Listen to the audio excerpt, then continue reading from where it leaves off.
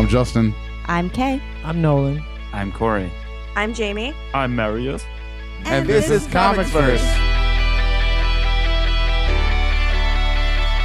Welcome to another Comics Verse podcast. The subject of today's podcast is X-Men the Dream. What is the X-Men metaphor? We're going to discuss the differing ideologies of various X-Men characters and factions, including their real-world parallels and how analogous they are to struggles of the minorities and people like Martin Luther King Jr. and Malcolm X. As always, I'm your host, Comics Verse CEO Justin Alba, and I'm so thrilled to be co-hosting a second podcast with one of my favorite people on the planet Earth and beyond, Comics Verse writer and X-Men expert all the way from Dortmund, Germany. Did I pronounce that right, Marius? Yeah, you did. In Yes.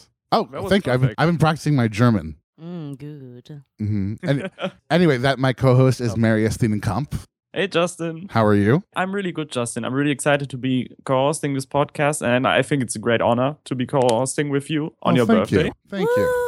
Woo! Marius. Yeah, we had such a good time. He co-hosted the Chris Claremont podcast with me, and at one point it was just me, Marius, and Chris Claremont. Yeah. It was pretty fun. So, Marius, you were pretty excited about today's episode. So why don't you tell us about your background and relationship with philosophy? Because we're going to be discussing a lot of philosophy and stuff today. So that was why you were excited, right? Yeah, right. That's one of the reasons. I think that today's episode is really like we're going to get a lot into the different ideologies and the different concepts and dreams. And I think even though it's kind of theoretical, I do think it's extremely interesting to talk about and has really much potential. So my background of philosophy is that I've always been interested in philosophy in school, but also as like a hobby of mine. And I'm probably going to study something philosophy-esque. I'm not sure yet about the specifics, but I probably want to be a philosophy and English teacher in the future. So we'll see about that. And it's always been a topic, especially ethics, that was like really, I don't know, appealing to me. So I'm really looking forward to getting into like an in-depth discussion today. Awesome. Is there a lot of ethics in X-Men? I do think so, yes.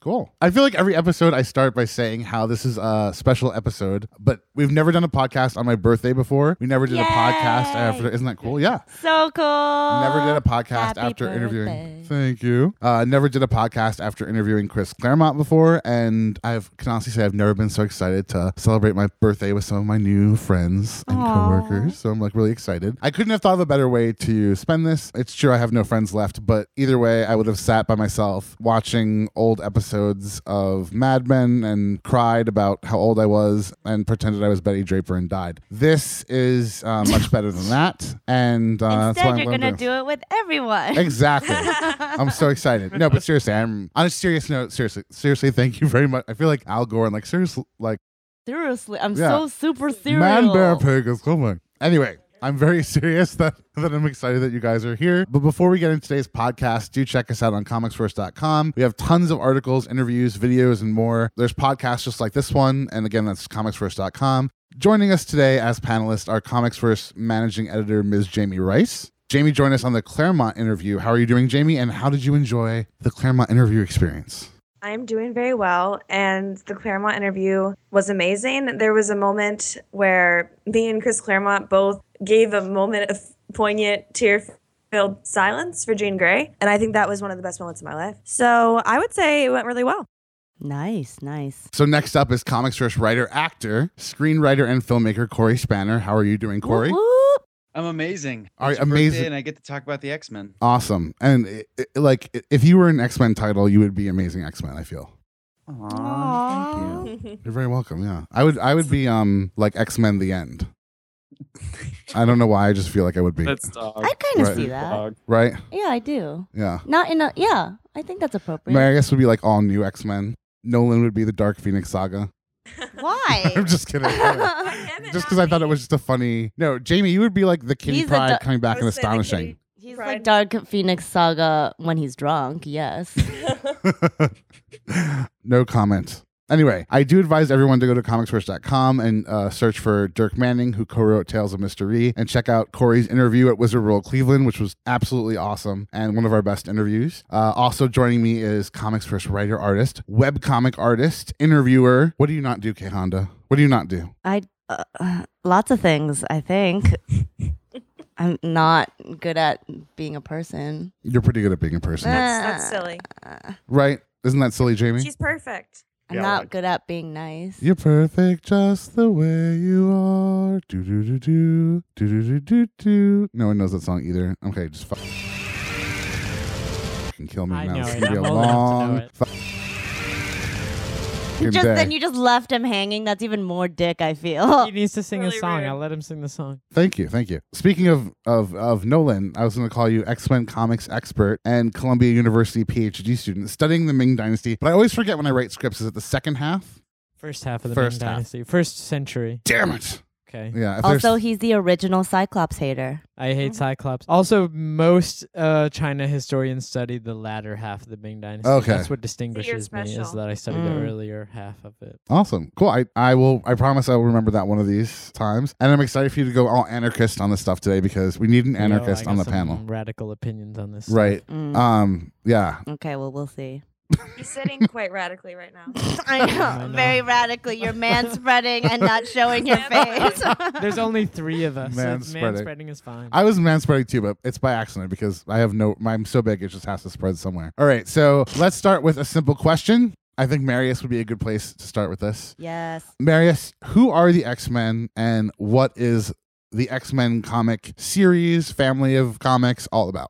I think the X-Men are a big family of people who are being discriminated against, unfortunately, and who've sworn to protect a world that fears and hates them. And it's a comic book about values such as egalitarianism, but also, I don't know, compassion, friendship, love. Would you argue family? Yeah, family, definitely. Jamie, how about you? For You're my me- protege. You are the Jean Grey to my Xavier because I wanted you to become an X-Men fan and look what happened. I know. Look where we are now. Right? Whole year later, which is crazy. I feel like it's like your birthday, and it's also like almost like the first year birthday of like comics verse Right? me and you. Yeah. That's so It's so true. lovely. Aw. I think X-Men for me has always been about acceptance in any form. So, and acceptance from friends or peers or family. And I think I liked that Marius kind of emphasized the love angle. I think that it's about finding a group of people who support you and then trying to give that support to others. I think at the most basic level, that's the story. Oh, okay. You came to X-Men through one of my favorite windows, Yes. Emma Frost. Oh, Girl, slay. we have She's such so mutual love for good. her. We have such mutual love for her. She's Yeah, I have to thank you because I always knew about X-Men, but you're right. That was the window that I was introduced into X-Men and the whole world of it. And just to go off of what Jamie was saying, I feel like it's super appropriate that this podcast is on your birthday and it's about X-Men and we're going into kind of the philosophy or like the ideologies of it because just to, you know, like in terms of family and stuff, I think that that's, you even said really early on when I joined around, wow, like almost a year now. Yeah. A year ago. Last July. When I was just an intern, you were saying like, yeah, you should feel like, I want you to feel like this is like the X-Men where you like feel safe and it's like, you know, everyone cares about each other and it's a family. Like we all have to do work and get work done, but it's a family. And I was just like, Aw. and there were tears. It was on this balcony right here. Oh, yeah. It was very beautiful. But yeah, so I'm excited to talk about that. And it's the most, like, the stars are aligning for this to happen. Right. And this is kind of what we do. This is what we always wanted to do and always wanted to talk about, these That's true. types of issues and types of things. So I'm excited that we'll be talking about them too. Corey, so the question was, who are the X-Men? What is this comic about? To me, the X-Men have always been about embracing who you are, no matter what. Deciding who you are, figuring that out at a certain point in your life. And when the world says you're supposed to be one way, you embrace the other way. Love it. Nolan, how about you? Because you've been reading X-Men a long time. I've always thought that the X-Men are just a really entertaining, great group superhero comic. But in the context of this podcast, I will assume my role of Magneto, and I will say that the X-Men are reformists whose job it is to avoid the label of terrorism at all costs. Cool. Huh. Ha! Ha! On that Um, note, yeah. No, but okay, so we've all read a ton of X-Men comics, and obviously we prepared by reading a lot today that dealt with race and gender, sexuality, inequality, etc. But what are the X-Men moments for each of us, or the facets that correlate to real-world situations for each of you, whether that's personally or something that you're passionate about? No one doesn't ask you first, but you look like you're in thinking about it. Okay, does anyone have an answer first? I mean, can it be kind of general? Sure.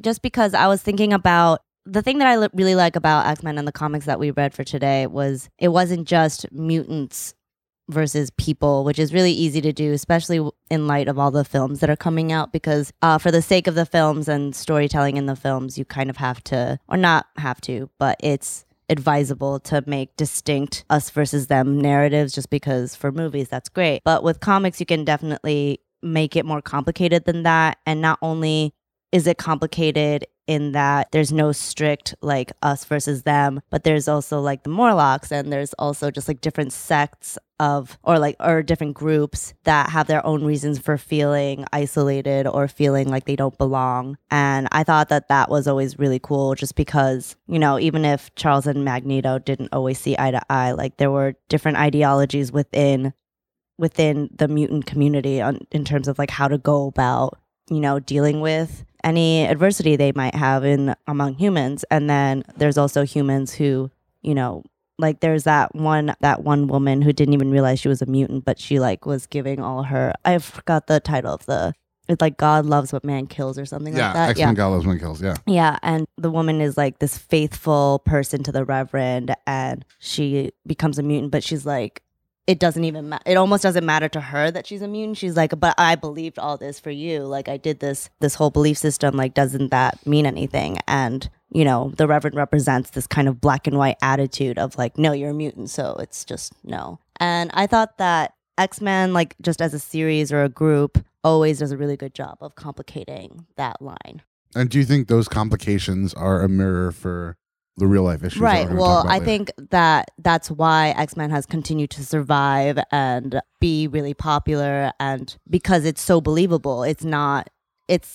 You don't just read it thinking, oh, this is a superhero story. Like it's really easy to do that with comics, but with X-Men, it's always facing very important issues that have always been a problem, continue to be a problem, and will probably be a problem for, you know, our lifespan. There's no utopia. There's never going to be able to be a perfect solution. So I think that in that infinite, like not infinite problem, but this infinite conflict is very much parallel to how our world is too. So I like that. I have to say, I agree very much with what you were going to say. Does anybody want to chime in? Yeah, talking about how these facets of the X-Men correlate to real world problems. I've been thinking a lot lately about how, I should say that I've always viewed X-Men as kind of like an allegory for like gay rights and acceptance and things like that. And I've always really dug that. But recently I've been taking a class that talks about representations of terrorism in media. And I've really studied the X-Men in that way. And I think the thing that's really stuck out to me is how it's almost a mirror to American society in the absurdity of how we generalize all these threats. Like X2 came out right after 9/11. And Nightcrawler attacks the White House, and the first thing the government does is wrangle up all the mutants. Yep. And that is such a mirror for how the government acted after 9/11. And there were so many great moments because we saw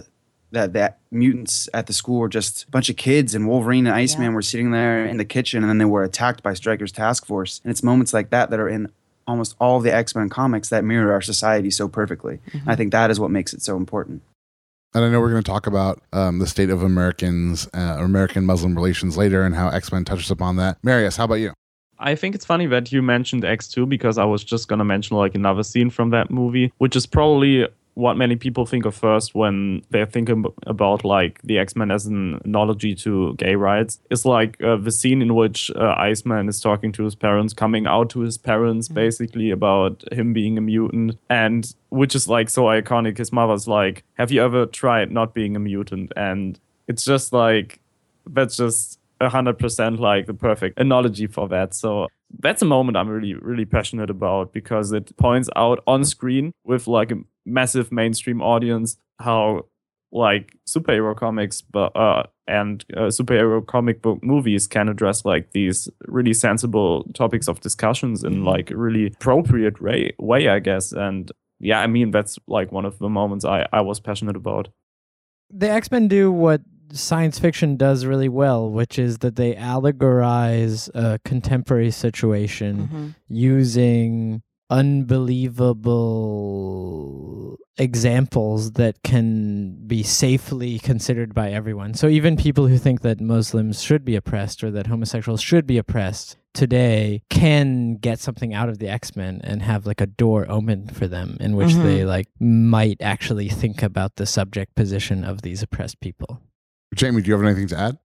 I do. Just kind of going back to your question about if we had a personal connection with the X-Men. I've always felt, I haven't read as many comics, but I've seen obviously Mystique a lot in all the films, and I've always really enjoyed kind of her perspective about the way she looks and how people are kind of, herself and other people included, are always like, why don't you just kind of cover your mutation all the time? And I'm always interested in the fact that some mutations are coverable and others aren't. I think that's pretty analogous to a lot of different like types of like either sexuality or race or gender. But I always think that I would say it's like one of those things where it works really well as a metaphor, and it also works really well internally for anyone. Like you can apply that to just like, I feel like I don't like the way I look, or you could also apply it to, I feel like my identity is completely different and I could cover it all the time, or I could just be it. And so I think that's one of my things that I've always enjoyed the most about X-Men, is that it really encourages people to be themselves, but also at the same time it doesn't say like, oh, you'll just be yourself. It's not, and it'll just work out and everyone's just gonna be like, you look great. So I think it's like nice in the sense that it encourages you to be yourself, and it's like, it's hard to be yourself, but you have to try, because what else are you gonna do? And it's a great, like just a general metaphor for any difference is, I think, yeah. So I'm sorry, that was completely redundant to what Jamie was saying, but I was like getting on board with what she was saying. Like, yeah. No, I felt the same way. Power. Yeah. Yes. I would say, Jamie, I actually forgot about personal moments, and I wasn't going to answer the question, but I remember I was in therapy once, maybe like 6 months ago, and I used X-23 Innocence Lost at the beginning of, oh my God. the beginning of X-Force Volume 2 to describe like how depressed I was, because there's a moment in X-Force, I want to say it's Volume 2, where the team is Warpath, X-23, Wolverine. I don't know, Marius, if you read it when it first started. I think you read Uncanny X-Force, if I remember. Yeah. I did. And there's a moment where Rain is an X-Force, and I think she's about to go crazy. They have her on heroin, and we find out, spoiler alert, that Reverend Craig is her father, for those New Mutants people, which we didn't know then. And she goes and she attacks someone, but X-23 takes her out, and Wolverine yells at her, and he says, Rain is the kind of person that we need to save. So they end up shackling her, and she escapes, and X-23 is the only one there, and instead of fighting her back, she withdraws her claws and basically lets Rain almost kill her, because she took what he said so seriously, to the fact that her self-esteem was so low that she didn't even feel like she could just basically defend herself. She took it that far as like that she wasn't even worth it to live. And I think believe me, I'm a much luckier human being than X-23, and I never want to make that be a parallel for my life. But I can definitely empathize with how she felt, and I think a lot of people can with that moment. So can we each pick a character or storyline in X-Men and talk about that character's journey or the journey of an ensemble in that storyline, and talk about what it might be a metaphor of? And I know this is like right off the cuff, so if we need a second to think about it, that's totally okay. You have one? Yeah. Go. Magneto. Of course. Yeah. I mean, Magneto's story right from the beginning was envisioned by Jewish American authors as the kind of dark side of Jewish diaspora reaction to the Holocaust, a side that should, an example that should not be followed. But at the same time, his reaction is the reaction of almost all real terrorists in the world, which are almost all people who have been tortured by state regimes and who afterward engage in radically violent resistance to state regimes. Not always the same state that tortured them, but as they see it, the state that sponsored their torture. And Magneto's position in X-Men for the last 30 years is meant to be sympathetic, of course, because he weaves back and forth between anti-villain and villain, anti-hero and villain. So we're meant to always think of him as like the what Xavier would have been if Xavier didn't have good friends, a comfortable childhood, this and that. You know, so in that sense, it's like the template on which we can all map a kind of materialist sense of why terrorism happens that has been endorsed by everyone from Niall Ferguson, the famous conservative British historian, to the host of the remake of Cosmos, Neil deGrasse Tyson. Yeah, who said in a atheist conference that the only reason that they don't use tanks and planes in the only reason that ISIS and Al Qaeda don't use tanks and planes and use suicide bombers instead is that they can afford tanks and planes. Otherwise, they would. And I mean, I think this is the very calculus behind Magneto's behavior. Cool. I mean, for me, I would say X-23, and I feel like I already answered that, but I definitely feel a connection to her journey from complete lack of utter self-esteem or sense of self and feeling below everybody else, and her inferiority complex, and probably having issues with her anger to, coming to a place where she learns to accept herself at the end of Innocence Lost and eventually leaves X-Force. And, now we see her in All New Wolverine, which both Marius and Corey have covered, and she's doing a lot better. So yeah, she's great. Yeah, so kudos to X-23 and myself too. So I don't want people to think it was that dark. It wasn't, but I empathize with it. Anybody else want to go? Actually, I just wanted to add on to something that you said. I didn't even have an answer for myself. Sure, we'll do Kay, Jamie, Marius. But for the X-23 thing, it's interesting because I like her as a character, but it's really interesting to hear you say that you relate to her, because she, to me, what's really tragic about it is that from what you were saying about her low self-esteem, that totally comes from the fact that she was born out of function more than anything first. Like, she wasn't born because anyone wanted her or like anything like that, which in a weird way, if you want to get really deep about it, nobody is born on purpose, like all that stuff. So she was born for like this one purpose. Right. So she's denied all this, like, kind of figuring out what at first she's denied intimacy from her mother. Yeah, she's denied anything that is remotely human. And again, like, she has developed into this like three-dimensional, or she was always a three-dimensional character, but we have seen her kind of develop into her own being, which is really nice. But for me, I personally, actually, after reading the comics for this podcast, actually feel a lot more strongly about Kitty Pryde than I did before, because I did not see all that stuff I didn't see her development coming for some reason. Not because she's not a good character, or that she, because she was always a good character and I always liked her, but I just never imagined to what lengths she would develop into, or how deeply she would end up caring and how much work she would put in. And I don't know. I thought that was really great of her, because in the end, you see that she ends up in like the Oval Office, and you're just like, oh. Yeah, Marius and I have some news from the Claremont interview about X-Men the End we'll get to later. Oh, God. Okay, but anyway. Jamie. Going back to the metaphor question, I was thinking about Emma and how I loved her, and I was trying to figure out what her metaphor was. And so I think there's a lot of things, but bear with me. So, of course, Emma can read minds. And so I think that in some ways that could be a metaphor for the fact that, whenever you have a certain identity difference, the way that society thinks about you. So I feel like it makes you inherently not trust anyone, because you just assume / know that they think these things about you, which is why you keep people at a distance. So I would say that I enjoy Emma a lot, because I think that she really exemplifies the fact that when you know that people are probably going to judge you, you just decide to shut down. And I think that's one of the main reasons why she usually tends to be on the Magneto side of the equation and not the Xavier side. Marius, how about you? I feel like I would pick a storyline rather than a character.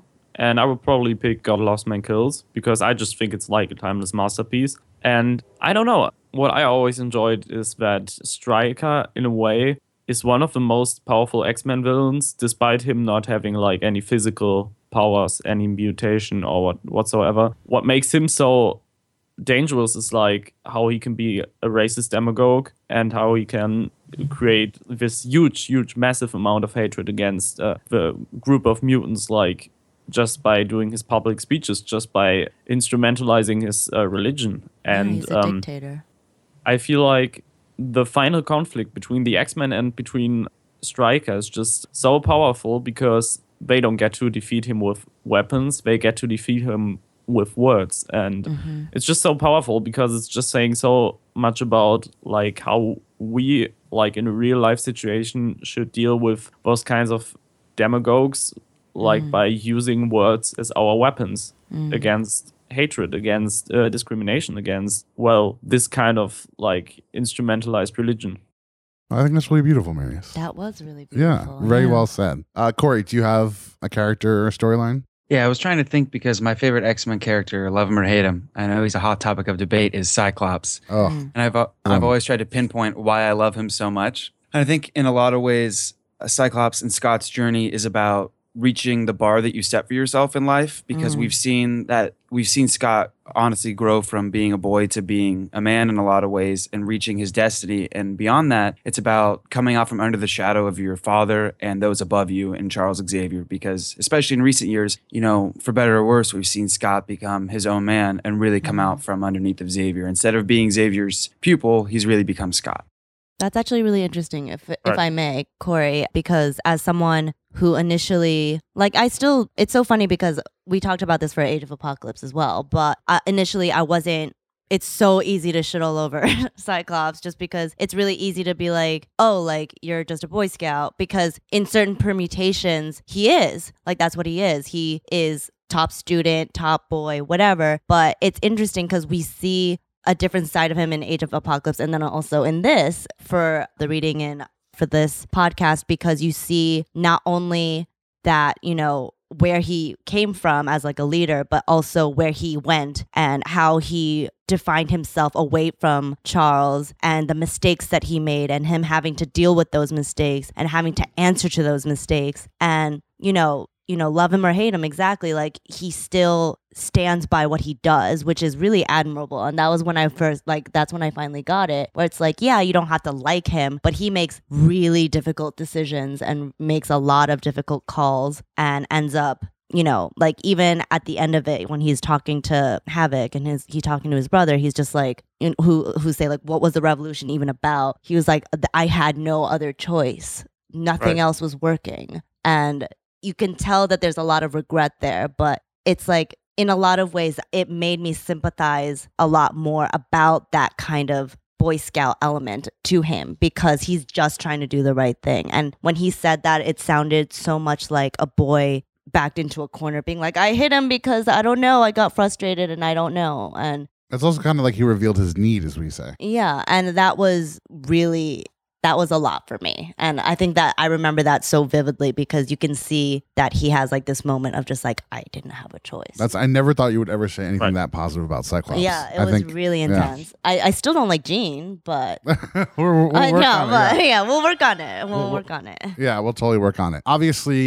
Not obviously, but Stan Lee discussed the differences between Magneto and Professor X as being similar and paralleling the differences between Malcolm X and Martin Luther King Jr. Mm-hmm. I had a friend from Slovakia, and she had no idea what I was talking about. And she was like, oh, to me, they're kind of like Hitler and Stalin. Oh, and I was like, damn. Yeah, Which damn. one is which? Yeah. She thought Magneto was like Hitler, and the other one was like Stalin. I see that. Was like Stalin. Yeah. I kind of see that, though. Do you? Really... No, I don't see that. Yeah, I don't. I see that in the sense that I see it in the sense that in the most general sense, I think that it's really easy to see like Charles and Magneto as, like just differences, like on each side. But that's not necessarily wrong, but you have to think of it as they're just like, it's a spectrum. It's a spectrum between these two poles. And even they go up and down between the spectrum. And I feel like Charles and Magneto have set up these weird personas of themselves that are like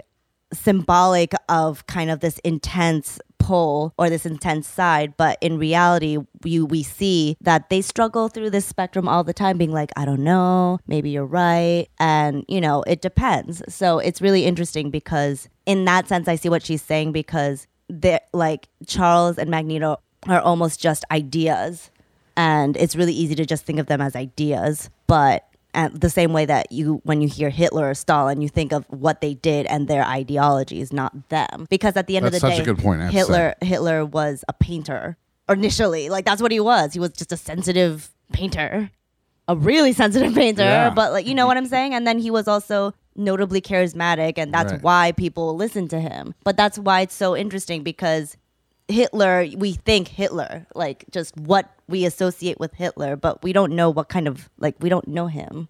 We don't never think met about him. the ideology. We never met him. We don't know. So that's just, so I get that. Marius, what were you going to say?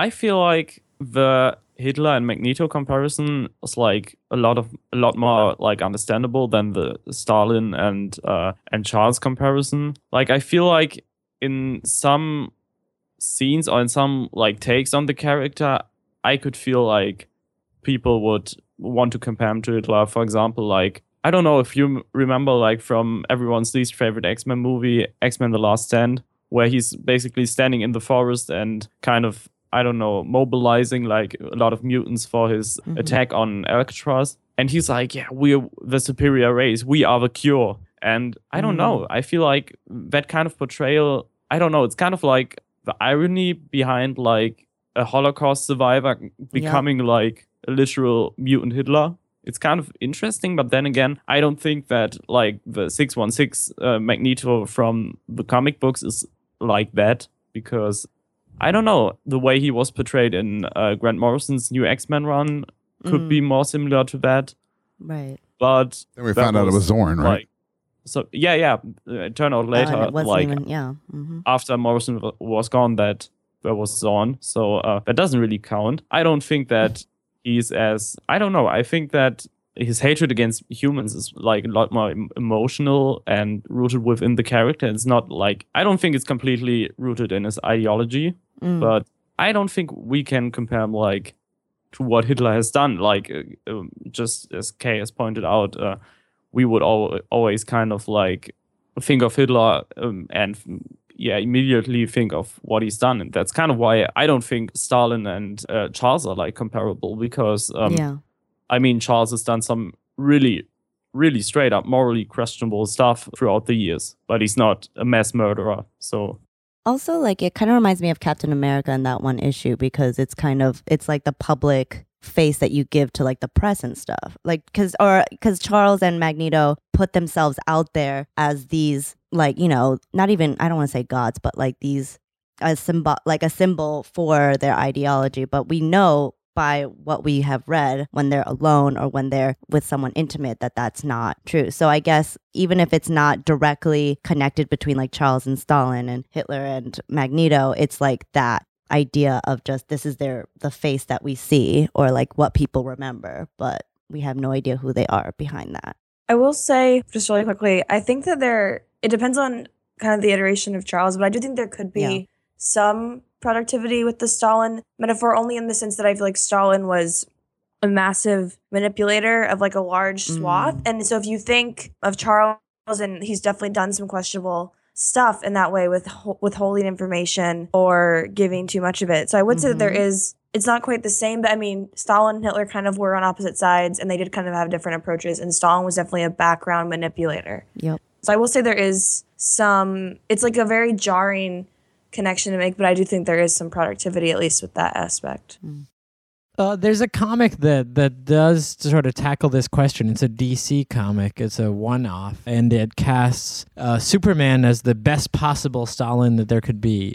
Stalin's inheritor, the man who takes over from Stalin, and it casts. Is it Red Sun? Yeah, Red Sun. Oh, okay. And it casts. Grant Morrison book, yeah. And it casts Lex Luthor as almost like a Trump figure, but except Lex Luthor is so smart that he can run the American economy and turn it very prosperous, just as Superman can, within his own super intelligent mind, run the Soviet economy all as a planned economy and make it work very well. I don't find either Professor X or Magneto to be in these kinds of positions of like running a whole vast population in the way that... Well, Magneto had Genosha. That's true. I don't know what the population of Genosha was. 8 million? Was it 8 million who died in 16 million. I think a better allegory for Magneto than Hitler or Malcolm X would be Ho Chi Minh. Malcolm X was not a proponent of the kind of Gandhi-inspired nonviolent resistance that Martin Luther King explicitly advocated. And he did, in some sense, he defended violent resistance, but not to the extent that Magneto does in the comics, and not to the extent that Ho Chi Minh did in real life. I mean, Ho Chi Minh is advocating for a independent Vietnamese nationalist state that can decide on its own political economic policy, which in his view should be socialism. He is resistant to the power structure of the world, NATO dominated, which Magneto also is. Magneto founds a country, and in addition, they just both have much more influence. I mean, unlike Hitler and Stalin, Magneto and Ho Chi Minh both travel in these liberal circles. Ho Chi Minh went to Paris. He participated in the Socialist Internationale there. He interacted with many other people before he became the leader of this movement. Why? Well, that's all valid. I think in the most general sense, I think that what your friend was talking about, Justin, was kind of just like that dichotomous relationship of those ideologies, and I think that you're right that if we were going to go for the individual, that Magneto does totally, from what you're explaining, does relate more to Ho Chi Minh as like a leader. But I think in the most simplistic and general sense of, unfortunately just having that dichotomy, then that makes sense.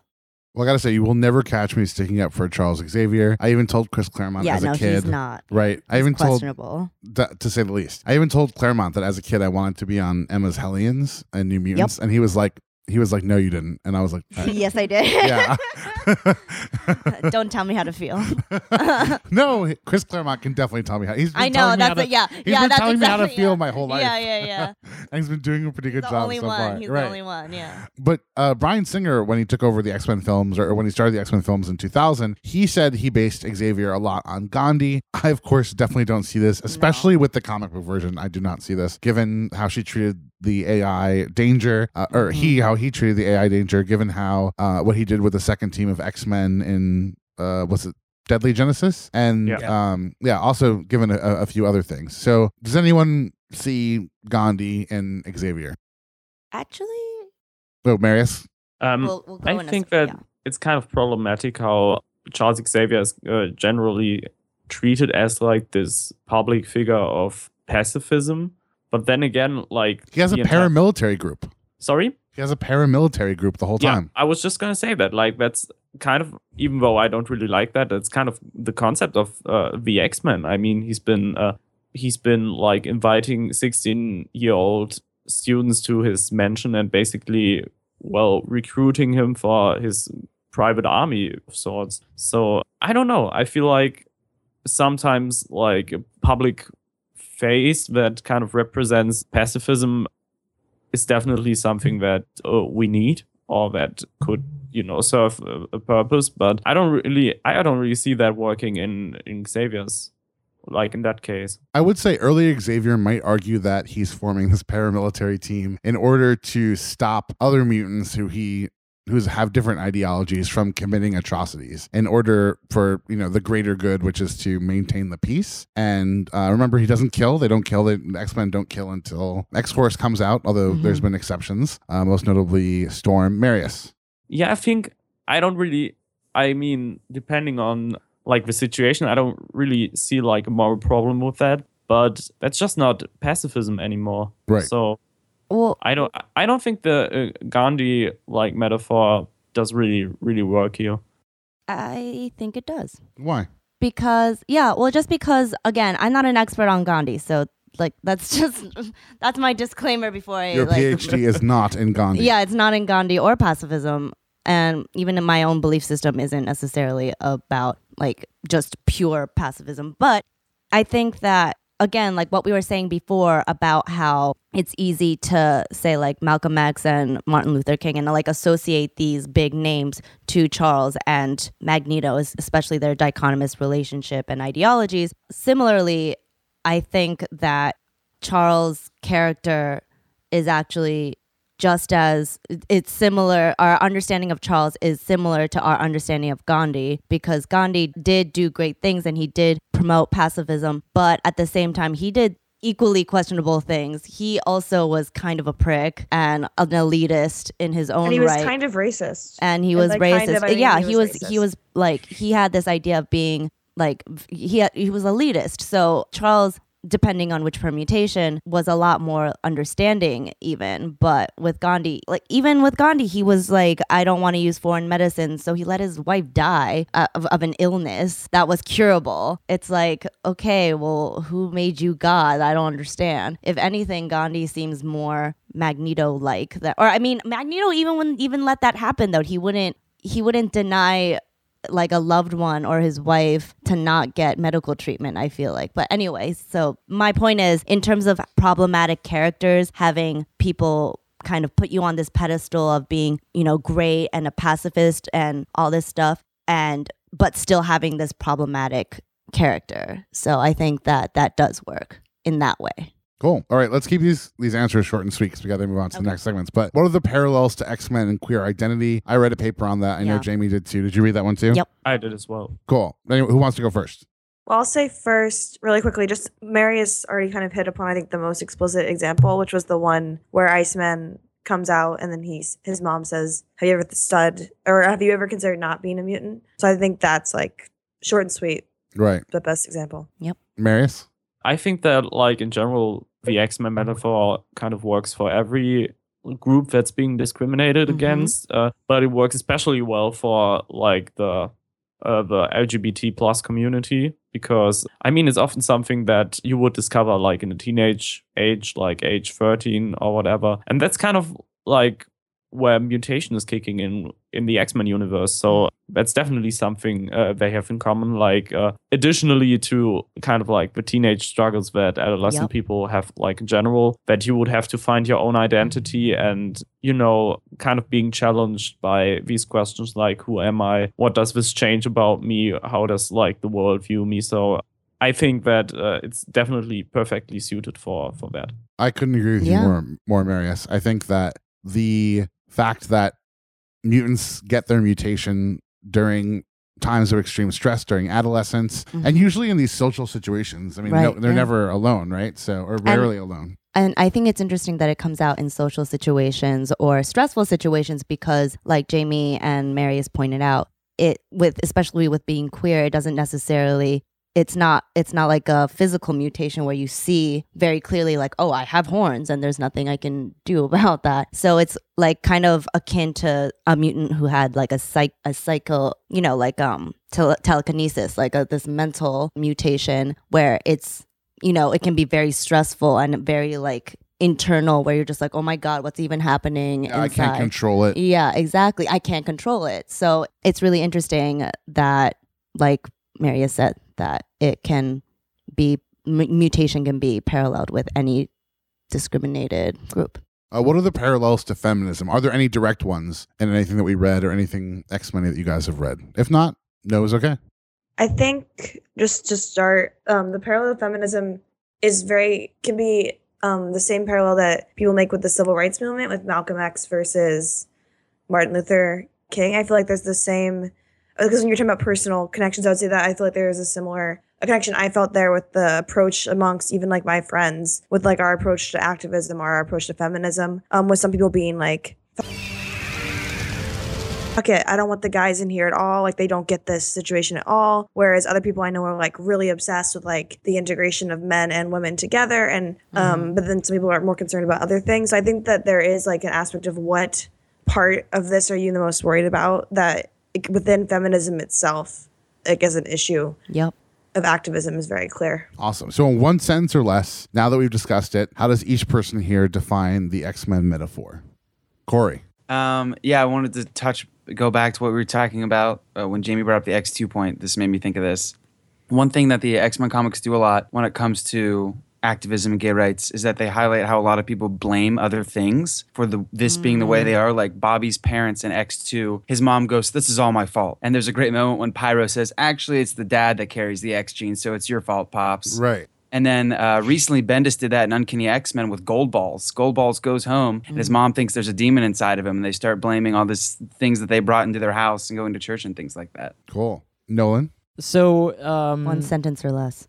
Just as was the case in the 90s when most superpowers were figured based on genetics in the Ultimate Universe in the 60s, at the time when X-Men emerged, superpowers were based on radiation, and they prefigured genetics as a major basis for all superpowers and origin aspect of superheroes. And in so doing, they provided a universal allegory for all oppressed people to imagine themselves as identifying with these characters who do not have features that are looked down on by society. Well, they do, but they also have features that are envied by society as well. So there are both positive and negative aspects to their uniqueness.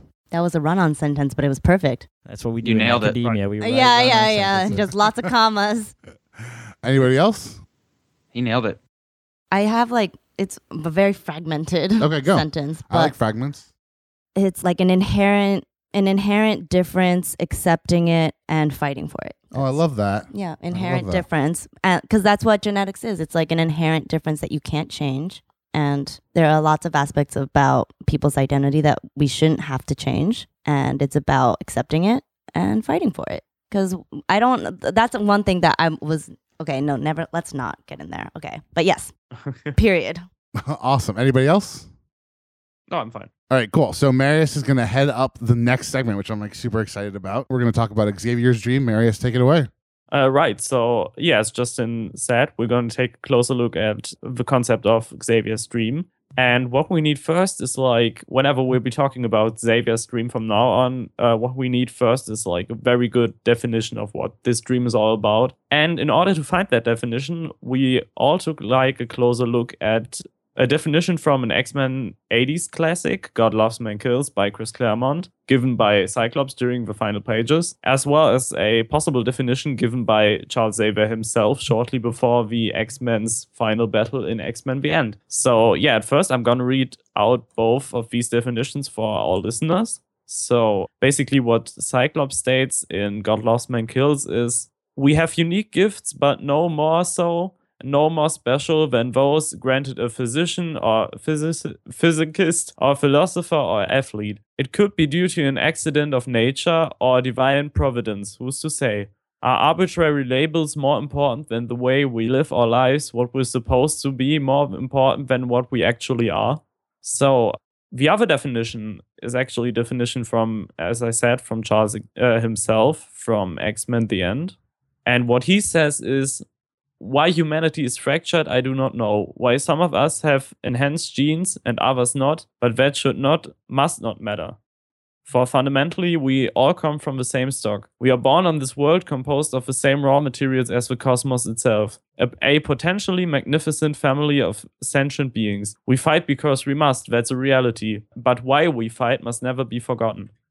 That the yearnings, the hopes that bind us together as a species are greater and more lasting than the petty conflicts that drive us apart. That we are brothers and sisters, parents and children. And ultimately, the character of a person and the deeds that flow from it must matter more than the color of their skin or the structure of their genes. So, yeah, what do you guys think has changed about the definition over the course of time, or do you think it's been consistent? And what do we think about the way they are both being presented?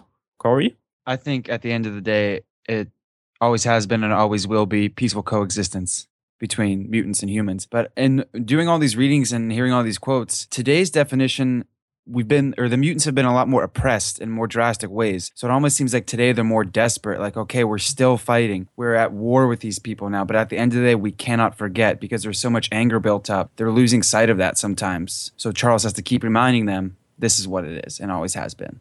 Yes. Anyone else? Nolan?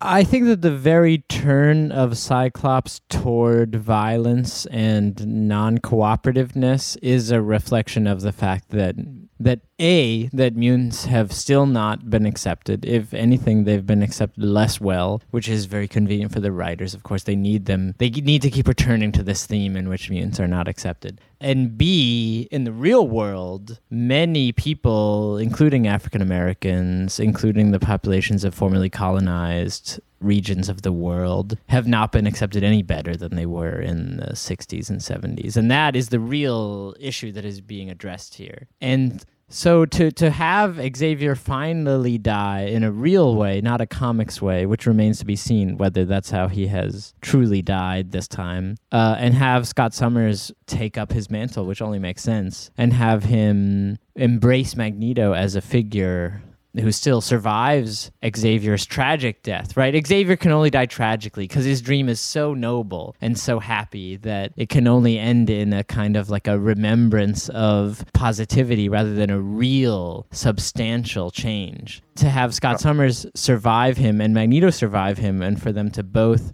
band together and realize that violence is necessary in order to convince the rich and comfortable that they must grant certain rights to the formerly oppressed. This is the real thing that's being addressed in X-Men today, in my opinion. All right. But we're going to get a chance to get into that later about both Cyclops' attempt at kind of like having his own dream versus still kind of wanting to put forward the ideas that Charles stood for, and also into Magneto's dream, of course. So My next question is, can we all come to terms with one of these definitions that we just took a look at, or does any of you have something to add about what Xavier's dream means to them personally?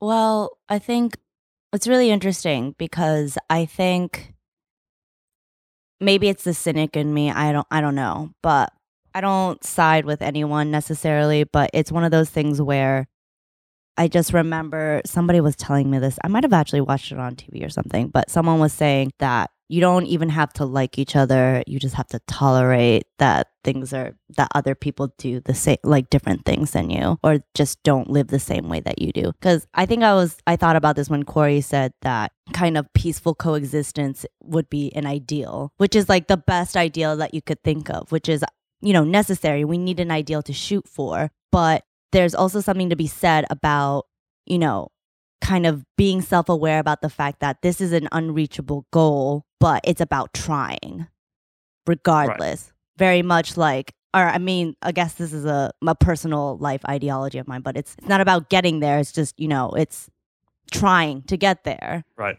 With the knowledge that you might never get there. You might not even get close, but it's about just not giving up. And I think that with violence, very similarly to when you fight with someone that you care about and you get angry, it's a lot easier to do that because there's a clear beginning, middle, and end to when you get angry or when you fight someone. And it's really easy to make yourself feel better about it by saying like, okay, well, this ended, so now we have a new thing that's going to start after that. But what Charles, I think, however ideal it might be, I do accept, I accept that I don't fully believe that he believed everything he said. I don't know that that's kind of not nice, but I think that he projected it because there needed to be an ideal to reach for. And but what bothered me was that he never acknowledged that it was like this, it was going to be this cyclical experience. It sounded borderline religious to me. That's what I didn't like about it. Because his ideas and everything I believed in, I support it, but he made it sound like there's a light at the end of the tunnel. That's what I didn't like about his ideology. That's the only reason why I would understand Magneto's side would be a lot more attractive, because it's a little bit more cut and dry and you're just like, okay, well, there's a clear beginning, middle, and end there. So I'll go there. We're going to get into... Sorry, Jamie. I was just gonna keep going. I'm sorry. We're gonna get more into whether there's possibly a light at the end of a tunnel, or maybe the complete opposite of that in a minute. But first, Jamie, what did you want to add? Oh, thank you, Maris. I was just gonna say that, going off of what Kay was saying, I think that one of the things I've always liked, or part of what I liked about Xavier, or maybe possibly more Scott's take on it, is the part that Kay was mentioning about at least people are trying. And I think that that's one of the reasons why I liked the X-Men and why I think that Joss Whedon did such a good job when he did write the X-Men, because a lot of Joss Whedon things have that humans try and that's noble and that's something to fight for attitude. And I think that's one of the good things about the dream. And I think that's all I had, I guess. I just wanted to kind of say that I think that say what you want about how that's impossible, but there's something poetic and inspirational in the nobility of it, even if it's not quite as applicable as Magneto's dream for certain. Justin? Yeah, I want to be on Xavier's side, and I want to say I believe in peaceful coexistence. And Kay, your answer actually brought up a lot of different emotions in me, and I agree with a lot of what you said. I think what Xavier is asking for in a way is a transcendence of human nature, because part of me just says it's within us not to accept each other. And like you said, there's if we were all the same race, I'm sure we'd find other things to argue about. We would, yeah. And that's why I don't like the argument of if there was no religion, there would be no war, because I think that's so true. That's so the true. John Lennon argument. Right, because I think that religion is a great excuse, and it's an easy excuse, and sure, it might be harder to find an excuse, but there are other excuses out there. And it makes me feel for Magneto a little bit more, because the bottom line is we're not all gonna, or at least we haven't yet in this, to my knowledge and history, all transcended to a place where we can be all accepting, right, and coexist peacefully with everybody else. Right. And when you know that there's someone who has already attacked you, who has already killed your parents and your brother and your sister, and they keep saying, we're going to do it again, and they keep trying to do it again. It's a wonderful point that was brought up in Uncanny X-Men 443 when Polaris was kind of levitating Xavier, and she's like, fight back. It's okay like, to fight back, and he won't. And that to me was one of his most noble moments. But I do think that I don't know if I agree with that. I think that it's okay to want to preserve yourself and save your family. That being said, I think the essence of myself would love to believe in peaceful coexistence, and I do. I just don't know if we can ever get there. Yeah.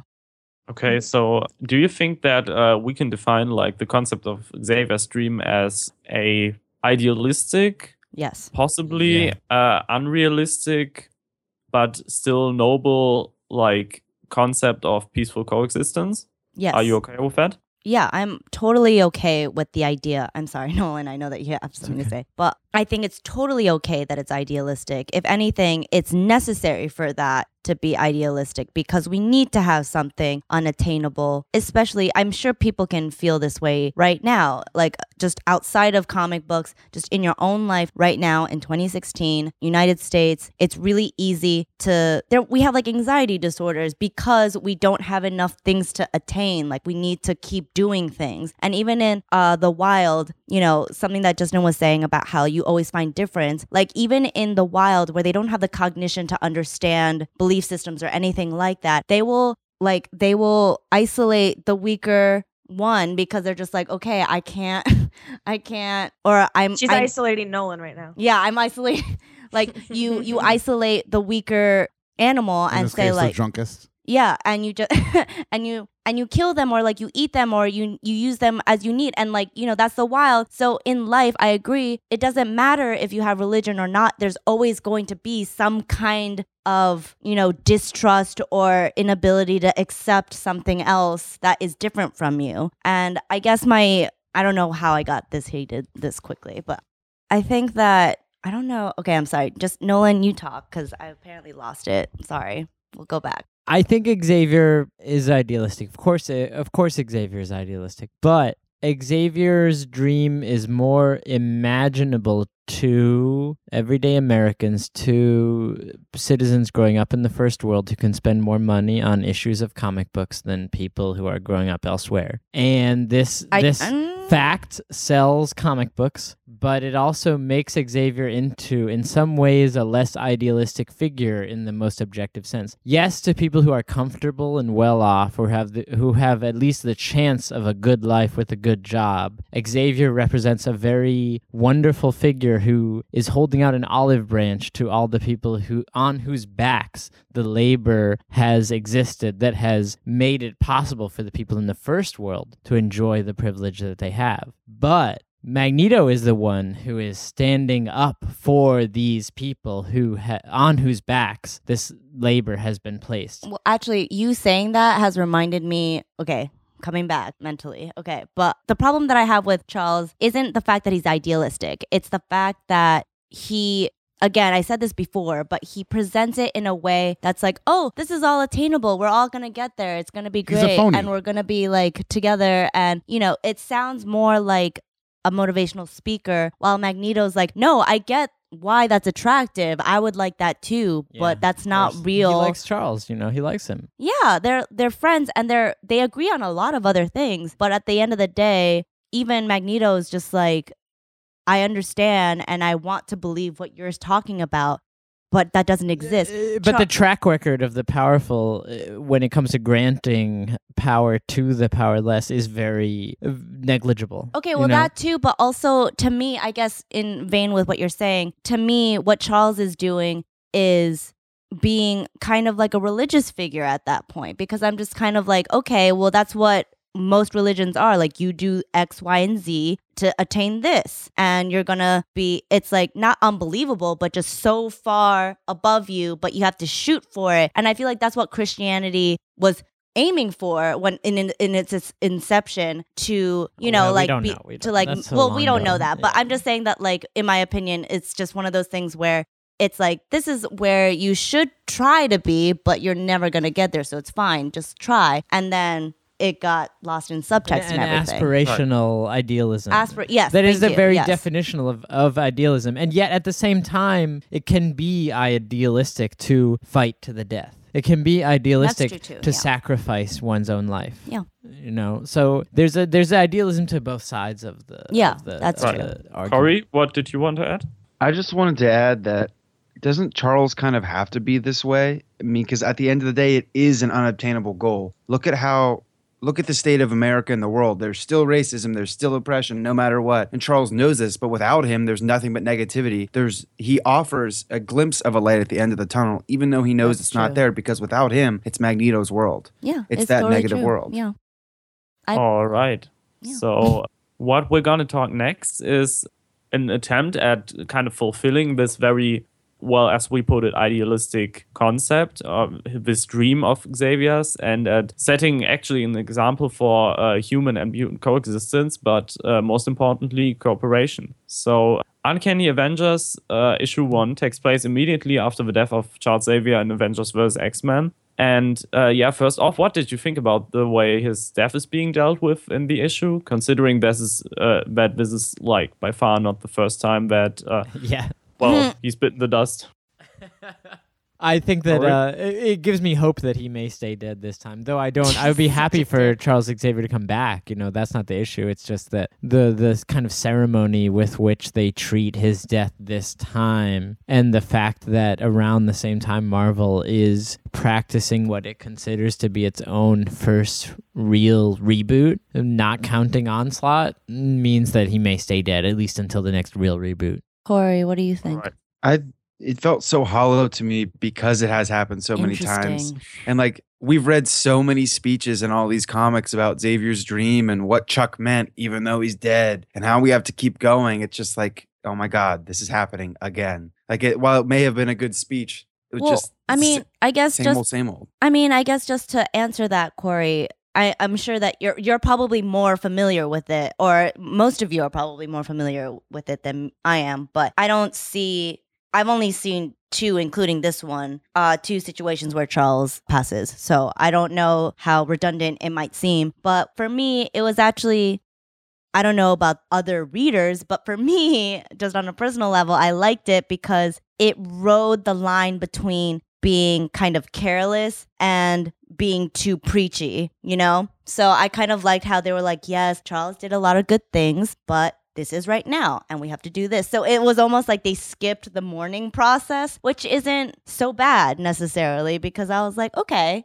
it was time for him to go, I guess. You know, like, I mean, that sounds really not cool to say, but I took it as very kind of graceful without being like, oh my God, like I'm going to drink myself to death now. Like, you know, it wasn't, especially in comics, like it wasn't too dramatic. And I liked that. Okay. It was very like, boop. Okay, Let's move so on. real quick answer on this one. Do you think that even because some characters are going out of their way to change the way of how humans and mutants interact in this issue, I'm thinking especially of Captain America, Steve Rogers, do you think that, well, this apparent death of Xavier's is kind of the beginning of a new age in the pursuit of his dream, like in this cooperative effort? Yes. Yeah. Easy answer Okay. is yes. I think Okay. the answer is only yes if it's acknowledged that he was too pacifistic. Otherwise, who is carrying on his dream? Well- Nightcrawler? I don't know. Maybe him. Well, I mean, he could do a great job. We don't know that. Could. That's but true.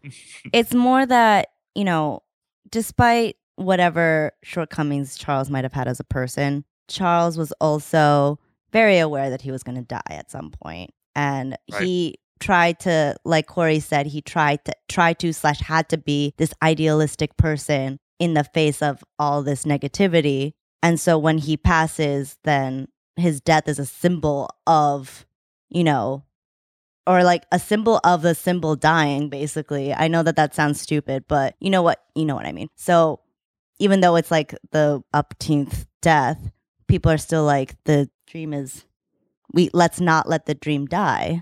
And Right. I think it matters. What do you As think, long as he Justin? doesn't come back, it matters. Okay, so real quick, we're going to get into an interesting, I found really interesting controversy about this very book, Uncanny Avengers, because there's obviously more than one view as to how we could attain or like achieve this very utopian society that Xavier's dream is or should be all about. And there's like a very infamous speech called the M-word speech, delivered by Havok in Uncanny Avengers 5, in which he basically argues that the term itself, the term mutant, is divisive. And this has caused like a massive amount of outrage on the internet. But we've also been taking a look at like another really interesting position on this subject by Kitty Pryde, and she has a totally different view on the topic, and she doesn't want to be she says that she doesn't want to be ashamed or doesn't want to hide her background. So it's kind of that versus not wanting to be defined by your background or by your genes in this case. Do you find both of these positions understandable? Do you understand the outrage the internet got about the M-word speech? So what's your take about mutant as a possibly divisive term, Corey? I love Havoc's speech in that issue. And I think, look throughout world history, there are so many words that get negative connotations because of what the public turns them into. Yep. And I think that's what happened with mutant. And I think that's something that wasn't looked at in this way until it was written in Uncanny Avengers issue 5, that there was this positive word, but now there's so much tied to this one word that we almost can't say it anymore without people automatically thinking negative thoughts about it. Yep. And I love that moment in Havoc's speech when they're like, what are we supposed to call you? And he goes, how about Alex? Like, just call me my name. It's so simple, but that part was so powerful. Just to add to that, Corey, I think that I'm sure many comedians have touched upon this this issue as well, but it's language, you know. At the end of the day, it's language. And history, obviously, there's always history attached to language. That's always going to happen. And just, you know, I'm not suggesting to ever be insensitive of that history, because sensitivity is definitely important. But at the end of the day, like especially with words like mutant or, you know, the comparable words in our vernacular right now, it's interesting because at the end of the day, it's like if they have multiple meanings, it's like, okay, well, it doesn't even matter at that point because they're just words. The same way that money is paper, or, you know, it's like really interesting because I'm on the fence about stuff like that because I totally understand why someone would feel outraged about that. But at the same time, from my own personal experience, I'm just like, okay, but those are just words of a person that I don't care about. So why do I care about that? And I guess that's a really selfish and self-involved way of thinking about it. But my point is, you know, language only has the power to hurt you if, like, with intent, you know? So. Right. Nolan, then Justin? I 100% agree, Corey. Not only that it makes sense that Alex would say that, but also that, of course, Alex is his own person. Alex Summers is not Cyclops. We all know if we've read the comic. He's nothing like Mr. Sinister or his and Cyclops' father, especially since they weren't even raised by him. But I do want to say that he is still defined by his status, regardless of how much he can make himself into a celebrity who participates in the contemporary digital world as someone defined on their own. They would, if at best he could be defined in opposition to mutant kind. He can't really hope for anything beyond that because this kind of definition will stick with him no matter what he does. And earlier in world history, when the internet did not exist, this was even more true. People could not escape their stigma as members of a given group or race. There's just you can't beat the information sphere, you know. It's you can hope to like fight back against it a little bit with your own personal charisma, but that's it. And Alex Summers is a very charismatic guy, much more charismatic than Cyclops, but he still can't do it. Right. He said Justin? bitterly.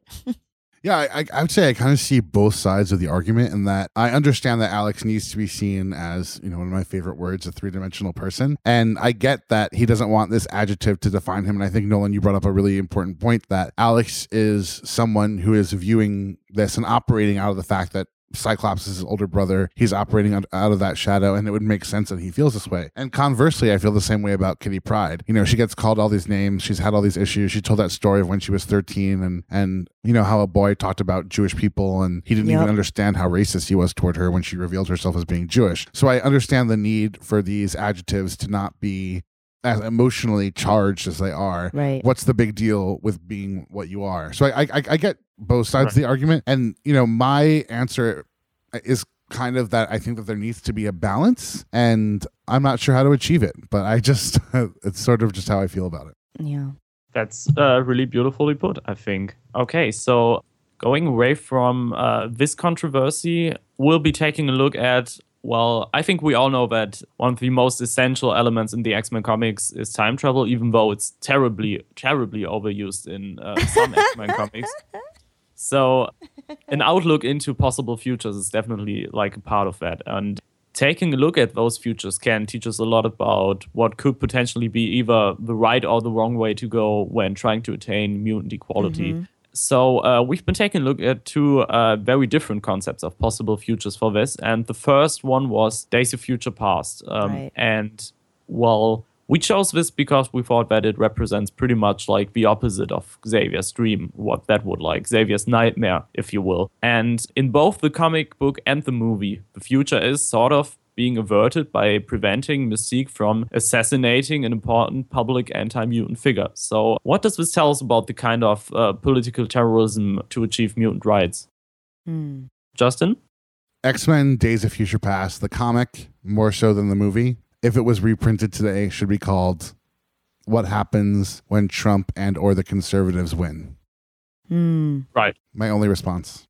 End podcast. and my life. Like Rob. Best thing I ever said.